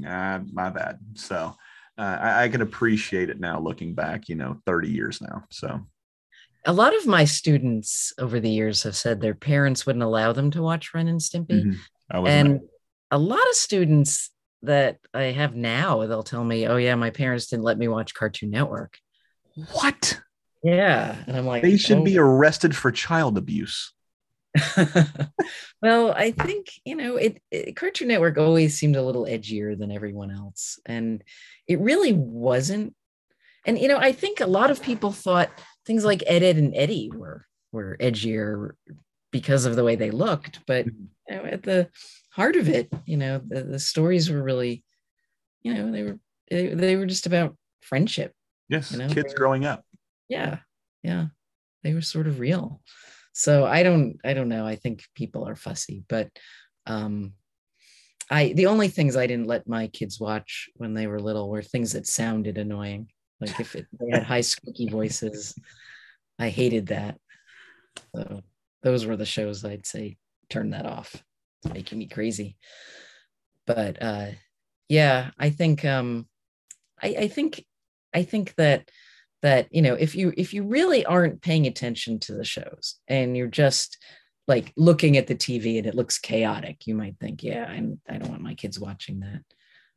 So I don't know, but I'm always surprised when people tell me they didn't watch Cartoon Network growing up because their parents wouldn't let them. Usually it's their moms wouldn't let them. Yeah, like there was two shows that were off limits. Three, technically, because I wasn't allowed to. Once they saw Mhm. Rugrats because of Angelica, and then I have Cheryl, Oh, yeah. which is the Mhm. voice of Angelica, and she couldn't. I don't Mhm. know if you've ever gotten a chance to meet her. Oh, sure. I know Cheryl well. She's She's great. one of the Yeah. sweetest people I have Uh-huh. ever gotten a chance to talk to. Yeah. And at the time she was a little uncomfortable with some of the lines she had Yeah. to read. I remember her telling me that. But I remember we all felt like, well, there are kids just like Angelica. And, Yes. we never positioned her as a role model. We always positioned her as, she'd get her comeuppance at the Yeah. end. So 100%. yeah. Everybody needs a bad person. Everybody needs somebody to war against. That's what makes a Right. story a story. Right. And that's what makes a villain. And she's not really a villain in a Mhm. sense. It's just she's a kid and they're doing baby things. Like a kid Right. doesn't Yeah. know if the first time they hit you with the remote, because that's what we're going through now with the baby. He's just grabbing stuff and Oh, he's yeah. tapping. He's not hitting hard. He's just tapping. You tell him, no, that hurts. No, don't Yeah. do that. You don't want to. So it's a learned type of thing. It's the same Uh, thing with Angelica. She's just trying. I mean, she was pretty vindictive a lot of times, but nonetheless, man, Cheryl was just such a kind person. The other one was The yes. Simpsons. I couldn't Yes. watch The Simpsons because of Bart Simpson. My mom Oh, would say, I will not have a son that acts like Bart Simpson. So that one uh-huh. was out. And then Rocco's Modern Life, of all things, I was not allowed to Uh, watch because the yeah, I episode get that. well, the one Yeah. episode she saw, and my older sister Shelly ratted me out.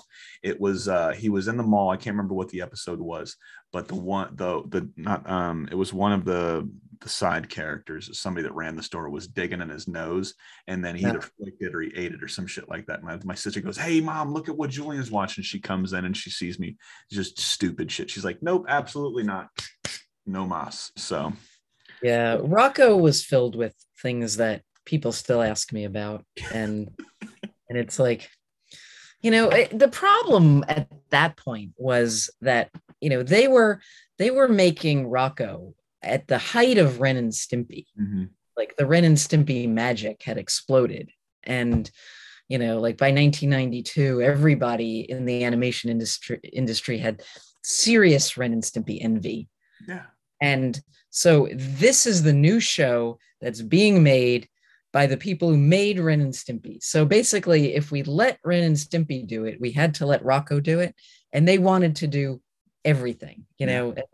they just kept pushing and pushing and pushing.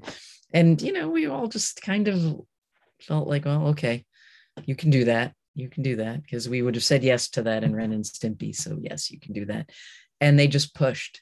Mhm. And there were real moments of brilliance in Rocco, and then there were other very disgusting moments, Yeah, there's some and duds.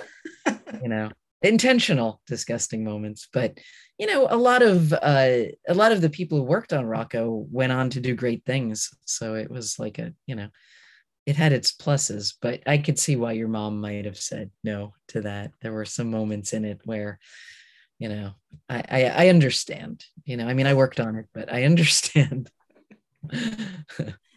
No problem at all. All right, so we're almost at the 2 hour mark. So what I have noticed here is we've touched a little bit on Foster's, but I don't want to keep you. I didn't want to keep you for 2 hours because I'm pretty sure you got some important shit you got to be doing about an hour ago. So if you would like to, we can come back on and we can do another part to this one. We can just talk Foster's and we can wrap that up. And then what I can do is I can either put that on the end or just release it in 2 episodes. So if you'd like to, I can have you come back on We and we can can. keep talking. I'm Oh, you good. sure? Yeah. Okay, Yeah. cool. Okay. All right. So getting to Foster's, and like I said, I know you don't have too much time on the show, but what do you remember from the early stages of Foster? Well, what I remember, I talked a little bit early on about, the very early pitches of Foster's and Craig sort of, figuring it out as he like kept pitching it. Um, it he didn't, like it was pretty easy for him to get there with the show, and the show came together. But I remember people kept asking for the logic of it. Yeah. Like, there was a lot of, so do these imaginary creatures eat? Do they go to the bathroom? How does it work? How do you imagine one? And where does it come from? And so there was a lot of explaining. Craig constantly had to explain. Mm-hmm. And there was no other show that sort of played with logic in the same way. And because of that, there was a lot of like people just asking questions over and over and over. So I remember a lot of that. And I talked earlier about how, like the head of Cartoon Network at the time was just not quite sure if it was the right direction for us because it didn't look like anything else. And but the thing that really amazed me was how it looked. Mm-hmm. It was very beautiful. Yeah. Yeah, it had such an amazing look. And, there was so much time being spent on, the character design, and there was so much imagination going on, and the backgrounds. Mm-hmm. I think Craig Kelman was involved with it. And, just a lot of hard work went into it. And it really was, pretty amazing. I mean, Craig was coming off of Powerpuff Girls, so he had this team. The other thing I remember was he said something that shocked me, which was he said, "I think I'd like to do the show in Flash." And Flash was like I don't think there were any shows being done in Flash at that point. And I was like, "Really? You don't have to, but you want to?" Is this the And early days of Flash? yeah, and he said, my gripe about the studios in Korea is how much trouble they have keeping things on model. Mm-hmm. I really want these shows to be on model. I want these characters. These characters are kind of unusual looking. It's more likely that they'll be able to stay on model if we use Flash. And so, Brian Miller, who was running the studio at the time, he went out and found, I guess it was it Boulder Media that worked with them, or I can't remember now, but he found a studio to help, and they basically did it in Flash, and that was really unusual at the time. I mean, now we can look back and see lots of shows done. Now there's so many different computer programs people use, but it's not a big deal. But so that was one of the early shows that was done in Flash, and it was Craig's decision to do that. It ended up still looking really good, I thought. Yeah. And so that was good. And I think it was because there were so many questions, it was a little harder for the writers to write. But I remember Craig like really figuring out what angles would work best with these characters, and just all the things he had to figure out that were so different from Powerpuff. So I remember just a lot of shifting. It wasn't just like another Powerpuff. It was really very much its own thing. Oh yeah. But I remember feeling pretty excited about it and thinking that it was coming together really well. And feeling a little bit bad when I left that, I was sort of leaving it because it was a fun show to work on. But I still have the toys all over the place. I've got one right here, and I've got, here's Wilt. So I have the rest of them in another room. So, they're all they're all, all over the place in my house because I like that show. But I think it was, it was hard for Craig after having a relatively not easy time with Powerpuff, but it went pretty smoothly. And Yeah. I think he had to answer a lot of questions for Foster's Home, which, when you see it now, it seems like a pretty straightforward show, right? So, it's hard to believe, how many logic questions he had to answer. But I think that's a typical thing when you really create like a new kind of world. You have a lot of explaining to do to all the people who are going to be working with the show who don't really understand it. So that is something that I remember from the very early days of Foster's Home. And I think, I think they did a good job with it. I always enjoyed watching it. I watched it, just as a fan after I left. So I think it went well. But yeah, it wasn't easy. There was a lot of explaining how imaginary friends come to be and what happens when they go away, and all that. It's a very sad, the concept in itself is very, very sad. Mike, did you what was it? Inside Out. Did you see that one? Yeah, sure. So I draw the two correlations just with, was it Bing Bong and Oh, right. Yeah. Yeah, that there were a lot of similarities. You're right. thing tears my heart out every time I see it. And then you think about what he was doing. Like you hear the concept is where imaginary friends go when their kids no longer need them. So when you hear that, you're like, oh man, this is going to be heavy. This is a story about kids growing up. And when Craig was on and he was talking about it, I can't remember the exact terms he used for it. But he said the same thing you had just said. Every time he does something, it's never the same. It's a lot like you. It's never the same. You don't want to do the same thing. You want to do something new because it's challenging, right? It's something different to come on to something, and it's got a formula. Nothing wrong with Disney and Pixar. So any fans out there, don't take it the wrong way. But Disney and Pixar, they have a formula. They know what works. As long as they can get the heart, they know where to go from there. And that's what Disney movies and Pixar movies are about. They're about finding the heart and soul in a character and making you feel for them. Without that, there's no direction in a movie. There's no direction in a TV show. You have to feel for these characters. And then with this one, he was like, I want to do something new. So he was like, this was my artsy. He was, because I was like, and this is very early on when I'm still really early on in the animation, just trying to remember and trying to understand and trying to get as much information on the history of animation in my brain. But I was like, I really felt like this was something like a love letter to UPA because I love their style, their backgrounds, their color palettes, their color choices.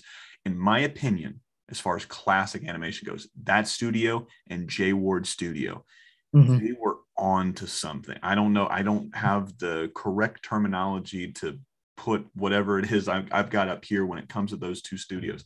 But those two studios, beautiful is what comes to mind. Like I said, the backgrounds, the lines, just everything about them were just so stunning. Right. Well, they were artists. They were some of the first animation artists who had like modern art backgrounds. Yes. And a lot of the people at Jay Ward were people from UPA. So it was, a lot of the same, I think. But guys that, like their training was not necessarily just classical art. They were coming in with, and you think about the era, they were coming in and they were interested in modern art, and they had backgrounds in modern art or in different kinds of art, and they were using it in animation, and they were not trying to create the illusion of life.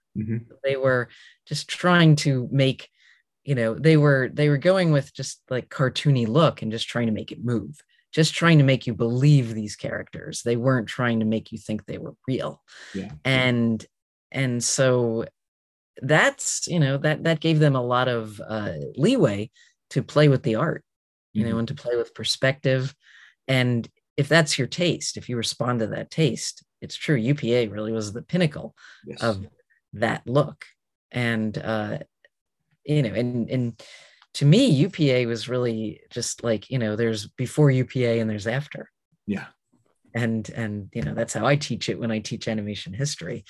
And, you want to talk about studios that no one knows about. Nobody knows about UPA, but then you find out how much impact that they had, just the fact that people at Cal Arts in the 90s were learning about UPA from Mike Giamo and taking what they learned and combining it with their love of Hanna-Barbera.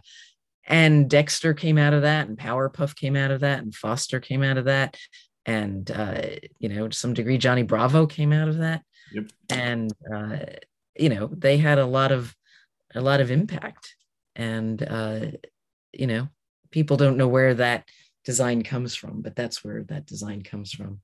Yeah, it comes with wanting to play, take the graphic style that was popular in Europe post-war and make it move.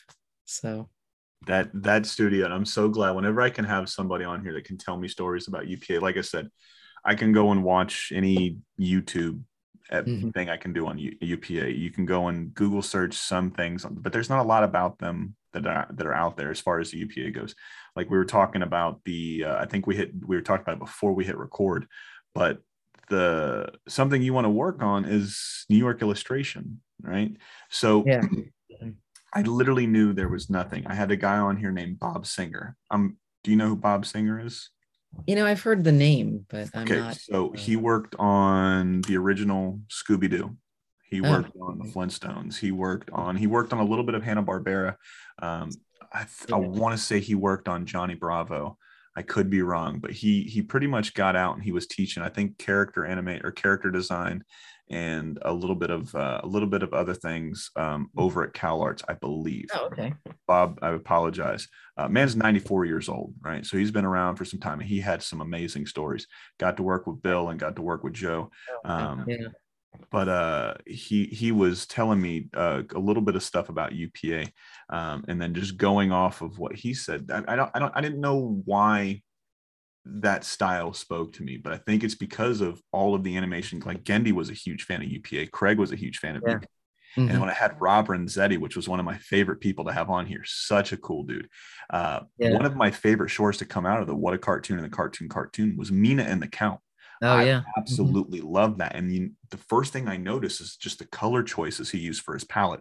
And then you look at it's when Drac comes out of the castle and he's going into the sorority home or whatever. And you look at the backdrop on the cityscape, and the cityscape is a UPA style. And I asked him, I'm like, I don't want to talk out of turn, and it makes you sound like I'm smarter than I am, Rob, but was UPA huge? And he was like, absolutely was. He was like, that's where this came from, and this is where this inspiration came from. Just put it in here. He's like, I love the studio. Gendy loved the studio. Craig loved the studio. We all love this, and we all learned it in Cal Arts when we were going to school. Randy was another one. Randy Myers.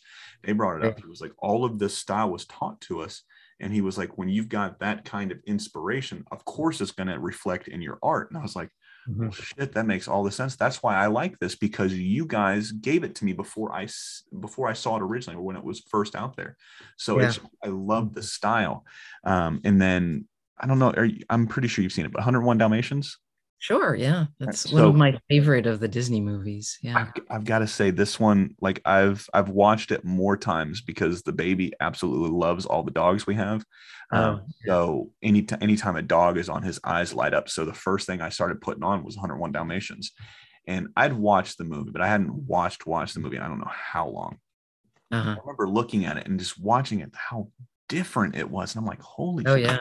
Yeah. This is beautiful. And then I have Floyd Norman on, right? Floyd Norman, one of the hugest Disney animators of all time. And I got to talk to him for 2 hours. Sadly, stuff happened to the audio and video. So I was only able to put out 30 minutes worth of it because the audio and video was so messed up. Oh gosh. But we talked 2 hours almost, and just old school animation, his favorite Walt stories, just everything. And then 101 Dalmatians comes up, and he was telling me, just the art style and how Xerox really helped them. Helped them make that movie. He's like, without that movie's not getting made, because you're having to all of these dogs. Right. But that movie is so beautiful, and looking at it, like I said, Jungle Book's always been my favorite Disney movie. However, this one is a very, very, very close second. It's such a beautiful movie when it comes down to it. Beautiful movie. And all of it, I think, is UPA inspired. So. Oh, yeah. Yeah. And, it was definitely that era, like it had a more modern look than Yeah. all of the animation that came before it, and a lot of the animation that came after it too. And it was my favorite. It was the Disney movie I saw in the theater when I was a little kid. Yeah. And yeah, because it was I think I think I saw it in its second run. I don't think I saw it in its first run, but I think I saw it for its second run. And I remember being at somebody's like eighth birthday party, and it Yeah. was for 101 Dalmatians. And I remember saying to the kid next to me as we were watching it, one of the scary moments, I said, "Don't worry, I've seen these kind of movies and they have happy endings." And there's a little 7-year-old film critic. You're giving them hope. Yes. But yeah, I think that UPA was a very pivotal studio for a lot of people. And for me, it was when I would see that style, I knew that style was more recent than a lot of the other things that I would see. So like to me, UPA things and things that looked like UPA, because there were a lot of cartoons that came out after that that kind of imitated UPA. Yeah. And so I had the sense of, okay, this is my era. These things are cool. The other stuff, to me, something like Snow White seemed like it was hundreds of years old. Yeah. It seemed ancient, but and I didn't really know, but I just knew that if it looked like Mr. Magoo, it was much more modern. So what I've gotten from this, so first is the book on New York illustrators, and the second one is UPA. Is that what you're saying?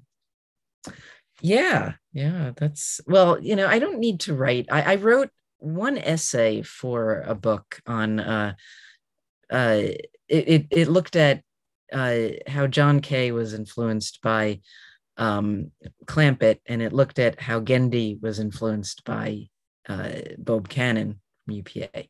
So I spent a lot of time researching UPA at that point, but I don't think I have anything to add to the UPA story or, to the Cartoon Network story. But I feel like, people really could use a book about the history of New York animation. So if someone else doesn't do it, I may have to. I think you should, because I think your version is going to be better. And before we get off topic for that essay, is that essay still around? Is it floating out on the internet? Can we read it? Oh, you know what? I'll send you a copy of it. I have a Xerox of it. So Beautiful. I'd love to read it. I actually just had on Ruth Clampett. I had on Bob's cool. daughter. Great. Yeah, she was such a phenomenal person. It was really cool listening to some of the stories. But as we hit the little over the 2-hour mark, you ready for some fans questions? Sure. Beautiful. Yes. All right. So usually I write them down, but I was having trouble getting the old hand to work tonight. So I took some pictures of them, since I figure we're talking high tech and we're talking streaming and all that other stuff. Might as well get in with the new age of kids. So we got some really good ones here. Great. So I told you the Craig one. I thought that one was a real fun one to start off with at the beginning of the show. Yeah, I wish I remembered that more. You'll remember as soon as you get off this call. That's usually how it works. Probably. Yeah. Yeah. And one of the ones, it's not a question, but one of the guys that you helped a lot along the way, Joel Dickey, right, from AKA Cartoon Network, Ed, Ed and Eddie, right, the Vancouver studio. Yeah. He put Linda ! She was a key element in bringing us the Eds. So he didn't have a question. He just wanted to say, and every time your name came up, whether it was Mike, Jono, Sabrina, Rachel, Joel, Big Jim, it didn't matter, Corey, it did not matter who I talked to. They all dropped Linda's name and said how much of a huge factor she was in keeping Cartoon Network away from AKA and keeping Danny away from all of the crazy shit and just letting Danny do what Danny did. And Danny created a masterpiece. So all of them had such amazing things to say about you. Well, that's nice. That's good. That was that was all a very positive situation. I don't remember anything bad happening there. I feel like, yes, it was pretty easy to keep things going smoothly there. Danny he was not always terribly interested in timing, but, I kind of agreed with that. My attitude was they don't give Emmys for best on time delivery. No. So, Best product. Yes, 20 years later, the only thing that would matter was it good? And so if he needed extra time to make it good, he should make it good. I still feel that way, and that is why no one ever puts me in charge of production. And I'm okay with that. That's why they haven't had any hit shows since 2009 stand the test of time like Ed and Eddie as they need another Linda. Man, I always butcher their name and I apologize, guys. Cosmic Comics Productions wants to know, as someone pivotal in setting up so many creators and getting so many successful shows running, what advice would she give to a creator today trying to pitch themselves and their ideas to differentiate themselves and stand out / make their way? There are seemingly so many more people in the industry than there were before. What are your thoughts? Thank you in advance. I'm trying not to lose my soul along the way. So what advice can you give to somebody? That is a good question because there's not an easy answer. Mm-hmm. Because the obvious answer is, well, you should make your work stand out by not copying anyone else's work, but making, doing, something that is very much your vision, and not making it someone else's vision. But how do you stand out? I think what you have to do these days to really get to make your show is you have to go and work on someone else's show, and you have to distinguish yourself on someone else's show so that the network executives recognize you. And then you have to make a show that is completely different from what you've been working on. Oh, look, my cat's here. Hello. So you have to, you can't just show up and make a show. You have to gain the executive's trust. You have to, sorry. Oh, you're fine. I think he made an appearance last one too. So it's a good callback. He knows when it's getting exciting around here and he wants in on it. But you can't just pitch and be like, trust me, I know what I'm doing. You have to go and you have to sort of pay your dues on a show and really distinguish yourself on a show, and then be discovered, and then you talk them into giving you enough freedom and making something that really is unique. Mm-hmm. And that's pretty hard these days, but it's you just have to get to the right place where you can do it. I think the thing that I'm suggesting is putting that extra step in there of going and working on someone else's show and becoming a known quantity while you're there. It's sort of earning the right to do the thing that you want to do. I think it's hard to just just go out and pitch. Mm-hmm. If nobody knows you. I think you have to, you're asking people to kind of stake their career on you. They have to know you at least somewhat. So, and it's harder to get to that point now because the industry is so much bigger. Mm-hmm. But you do have to think about that. But that would be my suggestion, is really, just sort of build your reputation so that people feel that they can trust you. Because that's the big thing now, I think, is making sure that people trust you, and then they'll give you that freedom that you want to make the show that you want to make. So I can't agree more. And if I could add just a little bit to that, it's the same thing as this podcast. I couldn't go out of the gate and get Craig McCracken. Didn't happen. It took having Rob Renzetti on, it took having Linda on, it took having Robert Alvarez on, Randy Myers on. It took having a whole bunch of people. When it came down to it, everybody wants the Rob Paulsons of the world. Everybody wants the Craig McCrackens, the Gendys, the Dannys, the John Dilworths, the Van Partiblays, the insert whatever character or whatever creator you want. Very few people want to hear the storyboards. Very few people want to hear the executives, want to hear the writers and all this other stuff. So with me going through an entire studio's crew, that goes and shows whoever it is that I eventually want on that, he's serious about this, or Right. he did the diligence. He went out there and talked. It wasn't just me trying to Yeah. get, because the way I look at it is a lot of people want clickbait. And that's exactly what this podcast will never be. Like, I take clips from this and then I use those as teaser trailers to get people excited for the show. But a lot of people will tune out when we start talking when it comes to certain topics. But there's a select core of people that go here. Hundreds of people will go here and they'll watch this and they'll hear this and they'll take stuff. There's so many people that write in that are autistic. They're on the spectrum. They have Down syndrome. A lot of them, I'm not saying a lot of the animators are on the spectrum, but a lot of animators and writers are white that are in the industry now that are trying to figure out what they can do to separate themselves. So I have a lot of mentally challenged people that listen to this. And I was blown away when I would have people write in and they say, I'm on the autism spectrum. I don't understand anything other than cartoons. He was like, there's something in my brain that I can't understand when somebody is upset with me, but I can understand when a character is upset on the screen. And looking at that message, not understanding that not that everybody thinks like me or everybody thinks the way people think, but that people go through and people have these hurdles and these challenges on regular shit that I'm okay with, right? I can kind of get, like, when I see somebody and they're upset, I can tell they're upset. But there's a certain set of people out there that see this and they learn through cartoons, right? I didn't know that before I started this.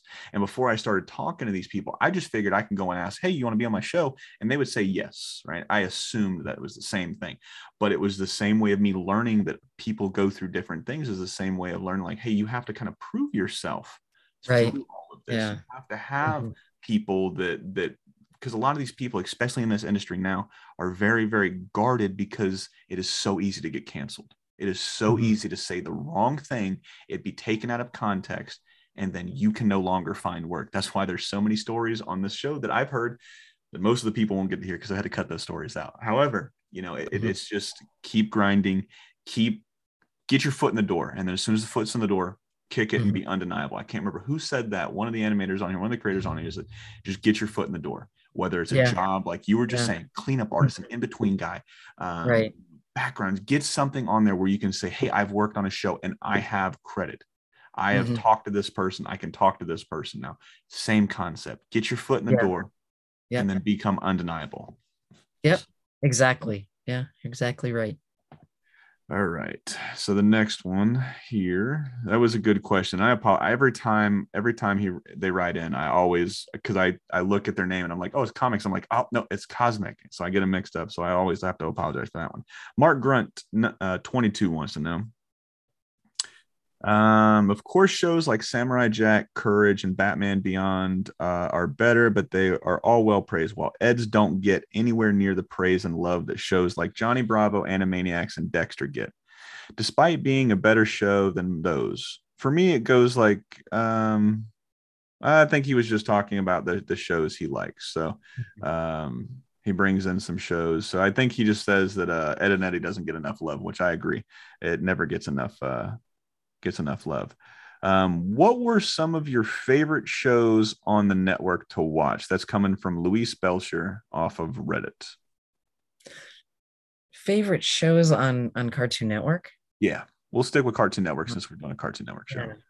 So I liked a lot of them because I worked on them.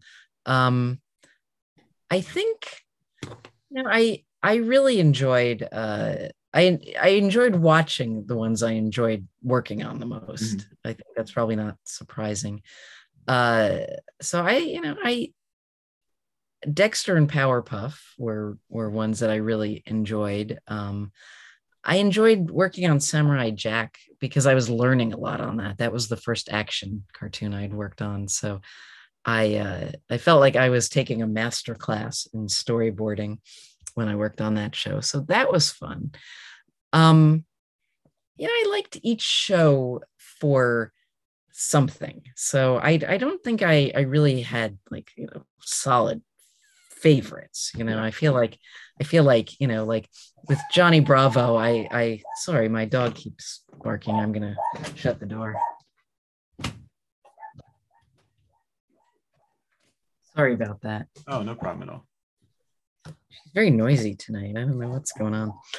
Um, so I felt like with each show, I was learning something. So like with Johnny Bravo, I learned a lot about voice records because I attended a lot of those voice records. They had a lot of celebrities in them, and so I learned a lot about that process with that show. So that was kind of fun. I learned, like I said, Samurai Jack was like a master class in boarding. Dexter and Powerpuff were like master classes in boarding as well. I was still learning about really solid gag cartoons at that point.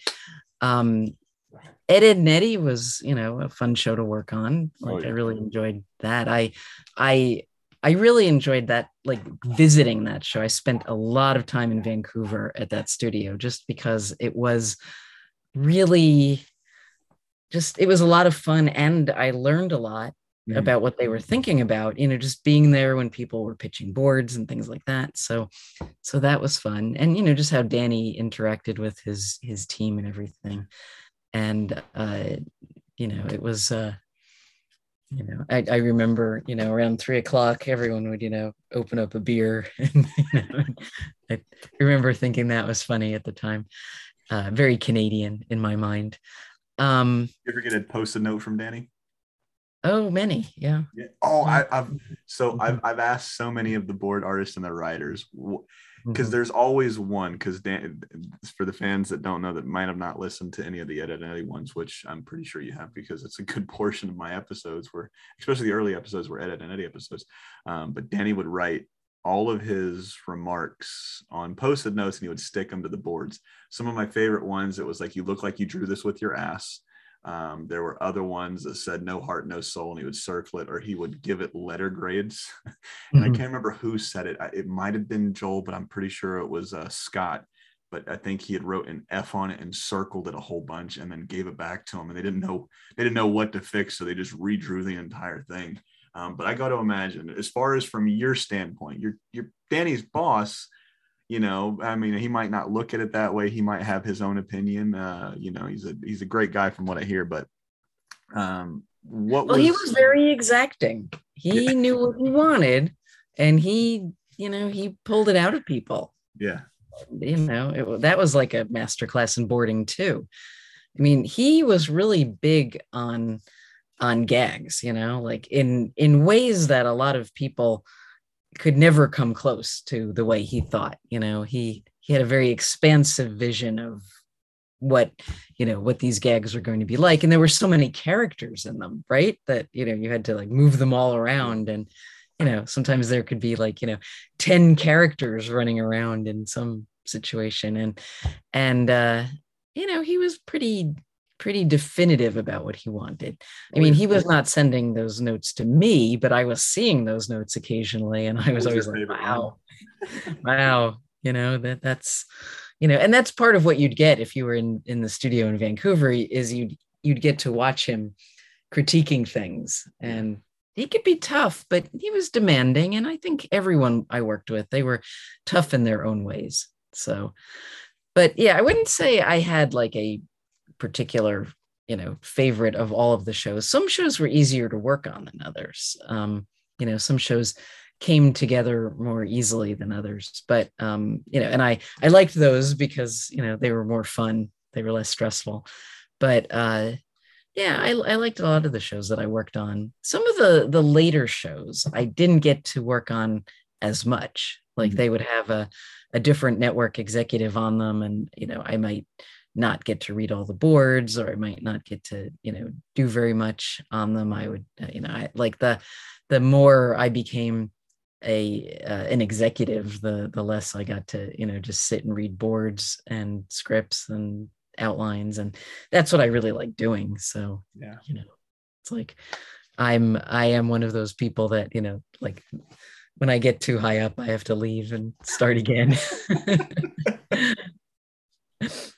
Do you have a favorite Post-it note you might have seen though from Danny? Do you have one that might? I don't have any specific ones that I remember. I just remember the tone of them, and it was a little bit like did you draw this with your foot kind of stuff. Yeah. I've heard some great ones. Like I said, those are some of my favorite people to ever talk to. And not one of them that I had on had anything bad to say about Danny. They all said how demanding he was, yet how you didn't want to let him down because of how much he cared and how much he protected his crew. So if you Right. did what you were supposed to do, Danny had your back. And I have to sit there. I Yeah. have to say, Yeah. there's so many people that will let shit falls downhill and they will usually Mhm. let it pile up and people will not step up for anybody. So to hear that that still happened and he would come out of his pocket a lot whenever they were coming up late, that meant something to me, just being a fan, because like I said, you can see the heart and soul in that show, and you see that because it starts with Danny, and Danny only wanted to have what he wanted to have. It was excellence or nothing else. If it was anything Mhm. short of excellence, go find a job somewhere else. And I like that mentality. I think that iron Rare. sharpens iron type Mhm. of thing. Yeah. Yeah. Um, so real Nico Laser wants to know, I think, or he just wanted to say thanks for making an awesome childhood. Um, crazy about SpongeBob. He or she, excuse me, so I apologize. Please name one of your favorite episodes from some of the classic Cartoon Network shows you had a hand in. Dexter's Lab, Powerpuff Girls, Johnny Bravo, Ed, Edd and Eddie, Foster's, etc. Do you have a favorite episode from, maybe a couple of those shows, or one that stands out? Yeah. I don't really, can't really say that I have particular favorite episodes of things because, I was sort of in the weeds on all of them. So I, but there were certain ones that I still like to go back to. Like I like to watch there was a Dexter Speed Racer parody, Oh, I'm so glad you brought that up. and I always thought that was like like high hilarity. And uh there were a couple of Powerpuff episodes that I really liked, and of course I'm a Beatles fan, so Yeah. Meet the Beatles, that one was a personal favorite. And let's see what else. There were actually some Johnny Bravo. Like I find myself referring to, even though I complained about them at the time, the Johnny Bravo parodies of the Twilight Zone. I have referenced them way more than I should. And let's see, I sometimes it's more like their lines that I remember from certain ones, or just things. But I can't say that I like have favorite episodes that I can still like. Sometimes I'll just go back and I'll watch like a few of something, but it's more like, I'll go back and I'll watch like a pilot or something, and I'll think, wow, I can't believe they let us make this, or something. Like I a few years ago I watched the pilot from Cow and Chicken, Ooh. and I was like, wow, what were they thinking? That this has so many things in it that you couldn't do in a show now. Oh yeah. You And couldn't we do it had in to a show take them back all then. out back then too, and and so so uh so yeah, so there are different like shows that had moments that I thought were really funny. And like for some reason I always remember a lot of random moments from I Am Weasel cartoons. I think the early ones I worked on a lot more hands-on, and then the later shows that I worked on, it was like I was a little less involved with the day-to-day on them. Um but yeah, so some of those cartoons. And uh yeah, there's some Dexter ones that I remember really liking. But definitely Mach 5 was one that I really liked. Um, yeah, I'm not giving a very good answer on this, but mostly because it's been so long, It Yeah, it's hard to was, remember back that far. yeah, yeah, like to remember the names of the episodes. It's like I have all the DVDs sitting here, but um, I had a really funny thing happen to me a few years ago. I was still at PBS at the time, and they send out uh, DVDs, or they used to send out DVDs during like Emmys voting season so that you would see stuff. And uh, I got a package and it was supposed to be like a Showtime movie in it. And I opened it up and someone had put a Dexter Ego Trip tape in the box. And I was like, okay, someone knows me.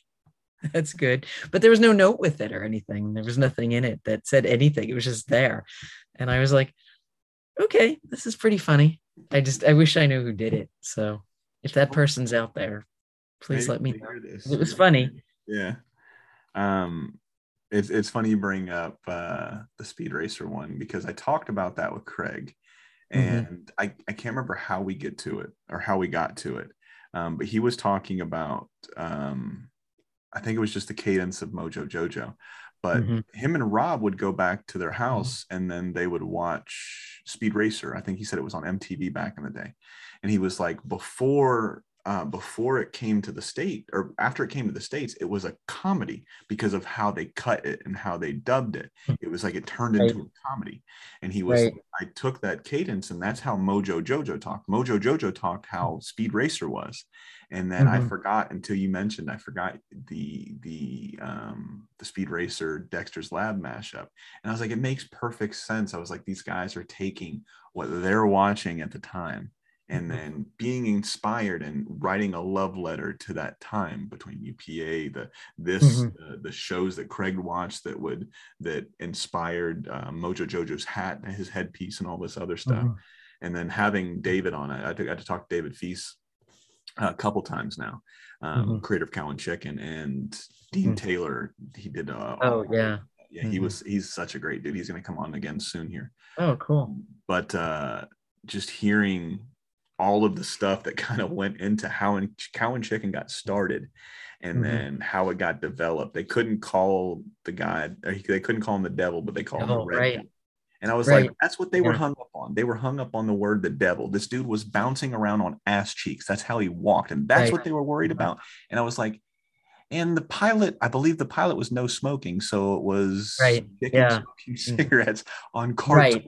No, there were so many things in that pilot that could not be in the show. In fact, Turner like started a department of broadcast standards to review that show specifically. They didn't have a broadcast standards department before that. Way to go, David. They started a whole department just to review that show. And the big, I have a whole file of all the like emails that went back and forth about that show.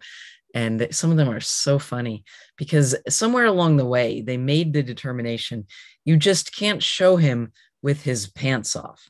So he has a different name in every episode, and it's always along the lines of, Mr. Pantsofsky, things like that.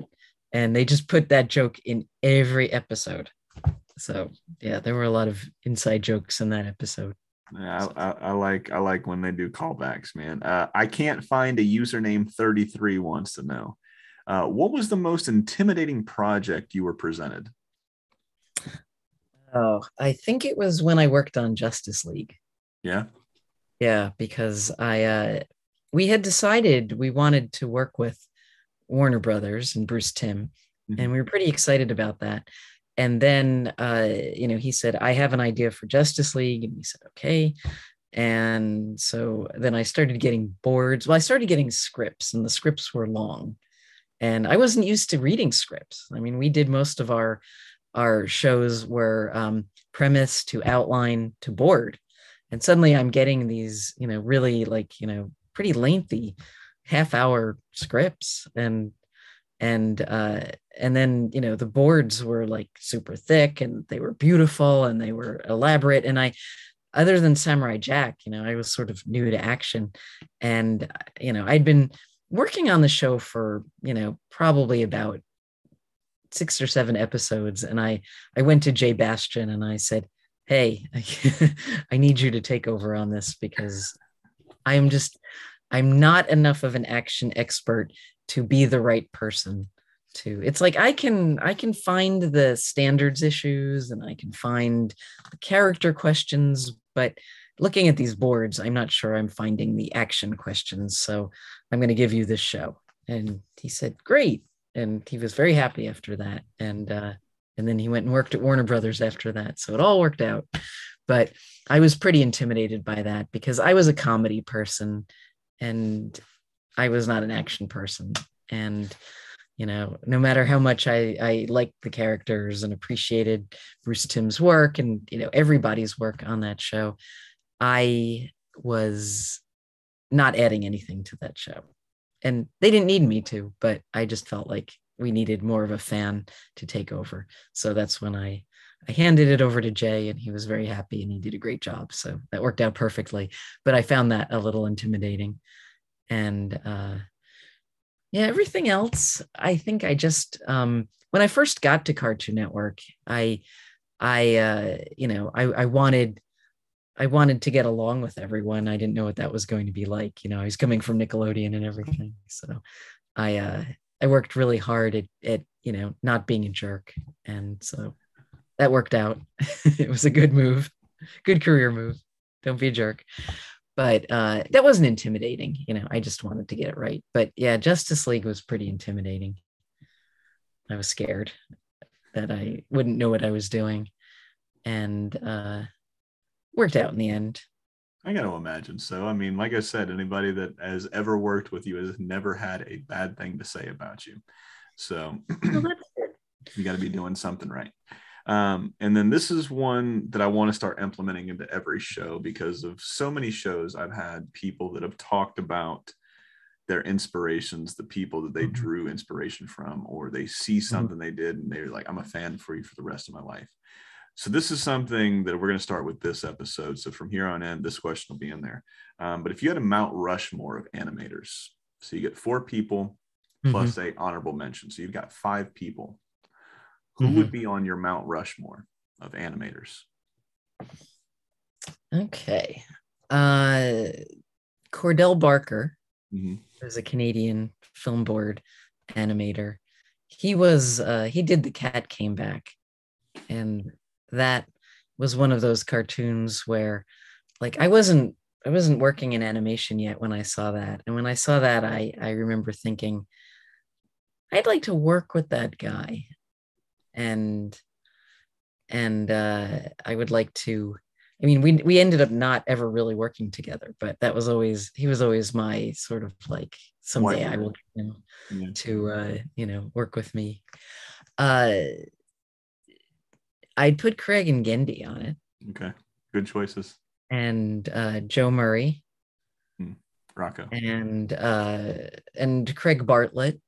Those are Joe and Craig are my sort of like, they're my forever creators. Wherever I go, I try to, like bring them and, work with them again. Cause I've worked with both of them in each of my jobs and they're both really great. And I'm gonna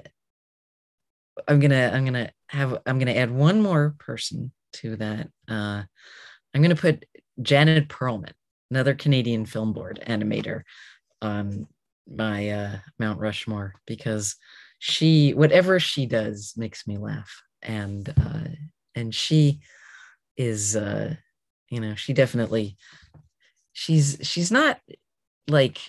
She's not one of those people doing things to confuse you, or she goes right for what's funny, and she always makes me laugh. And she's also a great artist. So I always really like her stuff. So I'd put her on my Mount Rushmore with all of those guys.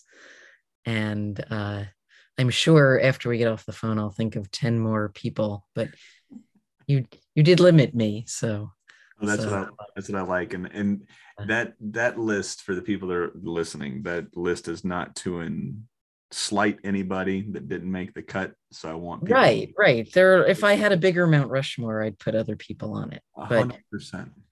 Yeah, these are the people that I think they were helping me form my taste as I was sort of figuring out what I liked. And these are people that to this day I will go and watch things that they've done just to laugh. So yeah, 100%. I mean, it's I know you didn't ask my Mount Rushmore, but I'm gonna tell you my Mount Rushmore. Oh yeah, tell me your Mount Rushmore. I want to be a little narcissistic here for a second, Linda. Gendy has always been my guy. Gendy, number one. He is what Bill or what Barbera and Hanna-Barbera was to everybody that in Gendy's generation. Gendy is to me. And then Craig's up there as well, Craig Bartlett. And here's a little secret. He's coming on in the fall. I can't wait. Craig's coming on in the fall. So he's real busy right now. So we've been in contact, and he's going to come on down the road. And I've got some really cool stuff planned for that one because that show was super huge to me growing up. I don't rescue a pigeon unless I see a Pigeon Man episode from Hey Arnold. That's one of my favorite episodes of all time. So I can't wait. I don't know if I have told that story of Paul Germain. I had the Rugrats co-creator on there. I had him on and I told him that story. So Craig Bartlett is up there. Jay Ward there's not one Rocky and Bullwinkle thing I don't like. I mean, it just, I love. Have you talked to Daryl Van Sitters? I had him coming on last year, but I had to reschedule, and then his schedule was crazy and my schedule was crazy. I still have to reach back out and get him on, but I do want him on though. Because he is he's a good Jay Ward expert. His book is amazing. Yes. So the last one I read, it was The Moose That Roared. Have you read that one? Oh yeah. Oh, so good. So good. Hearing all of that stuff that they had to go through, from the animation in Mexico to it being brought back to LA, to Jay Ward being damn near killed by a truck and it changing his life forever. It's just like all of these things you hear. It's kind of like this podcast. If I just sit here and so Linda, how'd you get started? Okay.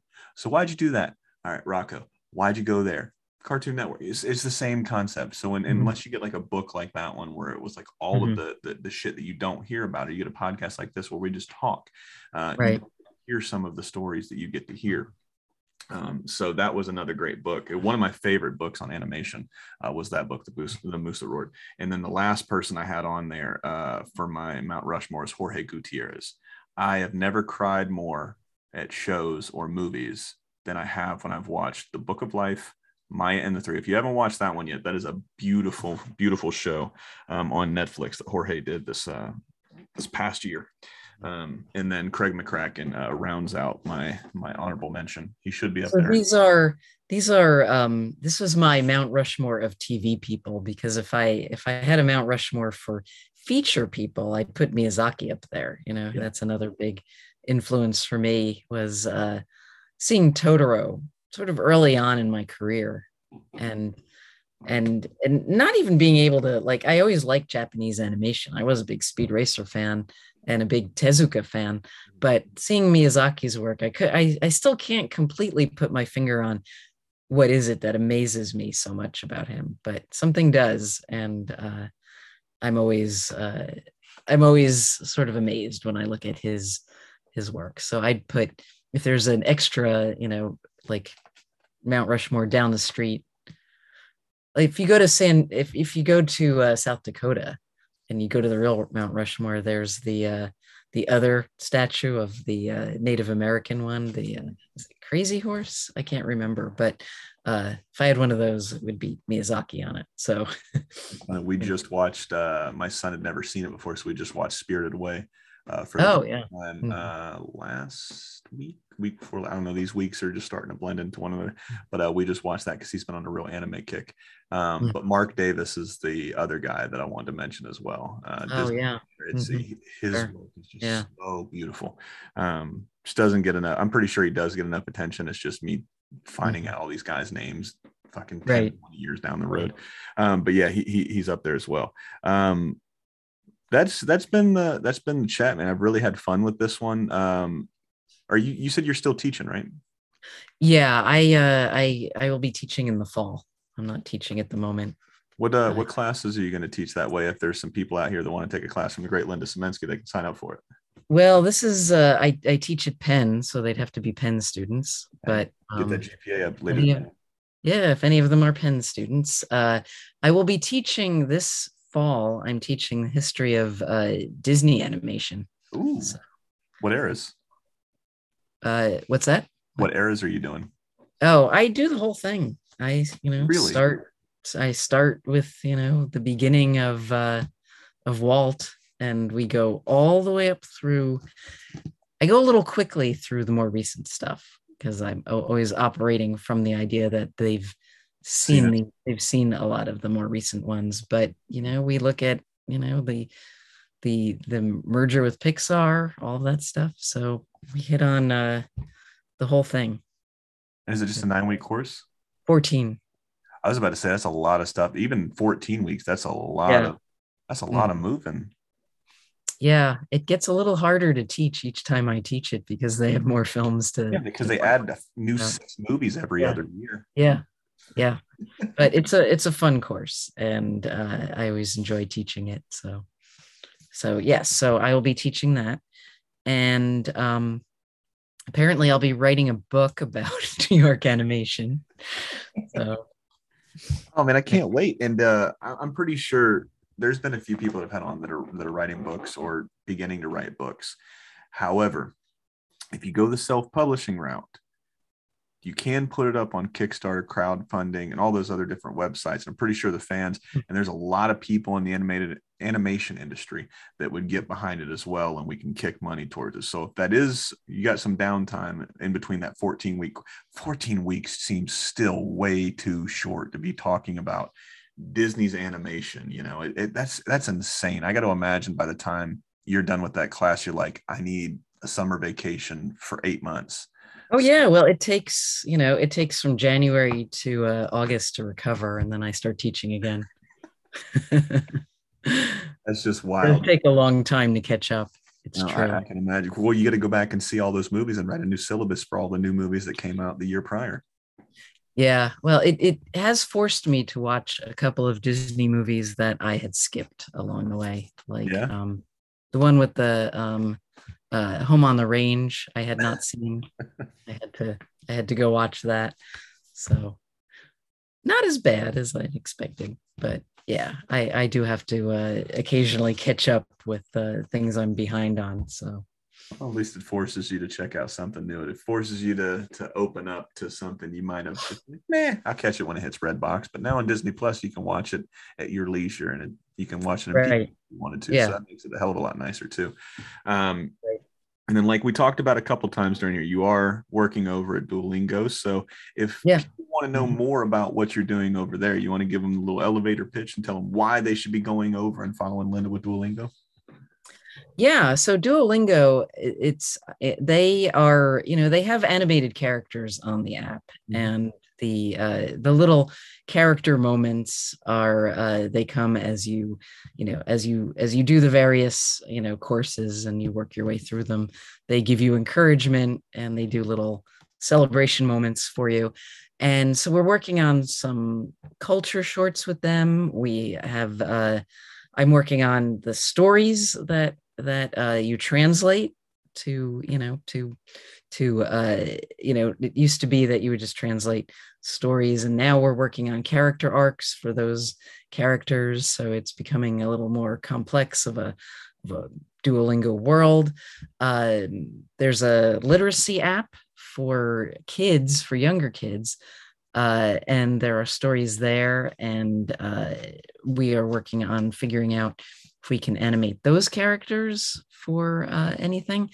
And I think the plan over time is just to add more animation to the app and to just keep figuring out what we can do with these characters. So if you have any interest in languages, Duolingo is a great app for learning languages. I am working my way through Spanish right now, and I am finding it easier this time around than the first time around in school. So it sort of gamifies language learning, which is making it a lot more fun. So I am figuring out how to use animation to help make language learning more fun. So that's what I am up to, and it's been a lot of fun. So Yeah, I can imagine. And what's been a lot of fun for me is getting to go down this road with you again. I really appreciate it. I think we might have broken the record for longest episode. We oh almost, wow, yeah, we okay, almost went 3 hours. So this is, wow, Between you and David Cohen, the head writer for Courage the Cowardly Dog, he was a phenomenal person. He was actually our Halloween episode last year. Oh, cool. Yeah, Cool. he's a great dude. No better way to end this than she's been Linda. I've been Julian. This has been What's in My Head podcast. This has been another piece of your childhood. Good night. Thanks. Thanks again for checking out the What's in My Head podcast. If you're digging what you're hearing, leave us a 5-star rating. That will help other fans of animation and pop culture find the show. Don't forget to smash that subscribe button, tell a friend, and I'll see you guys and gals next week. Good night.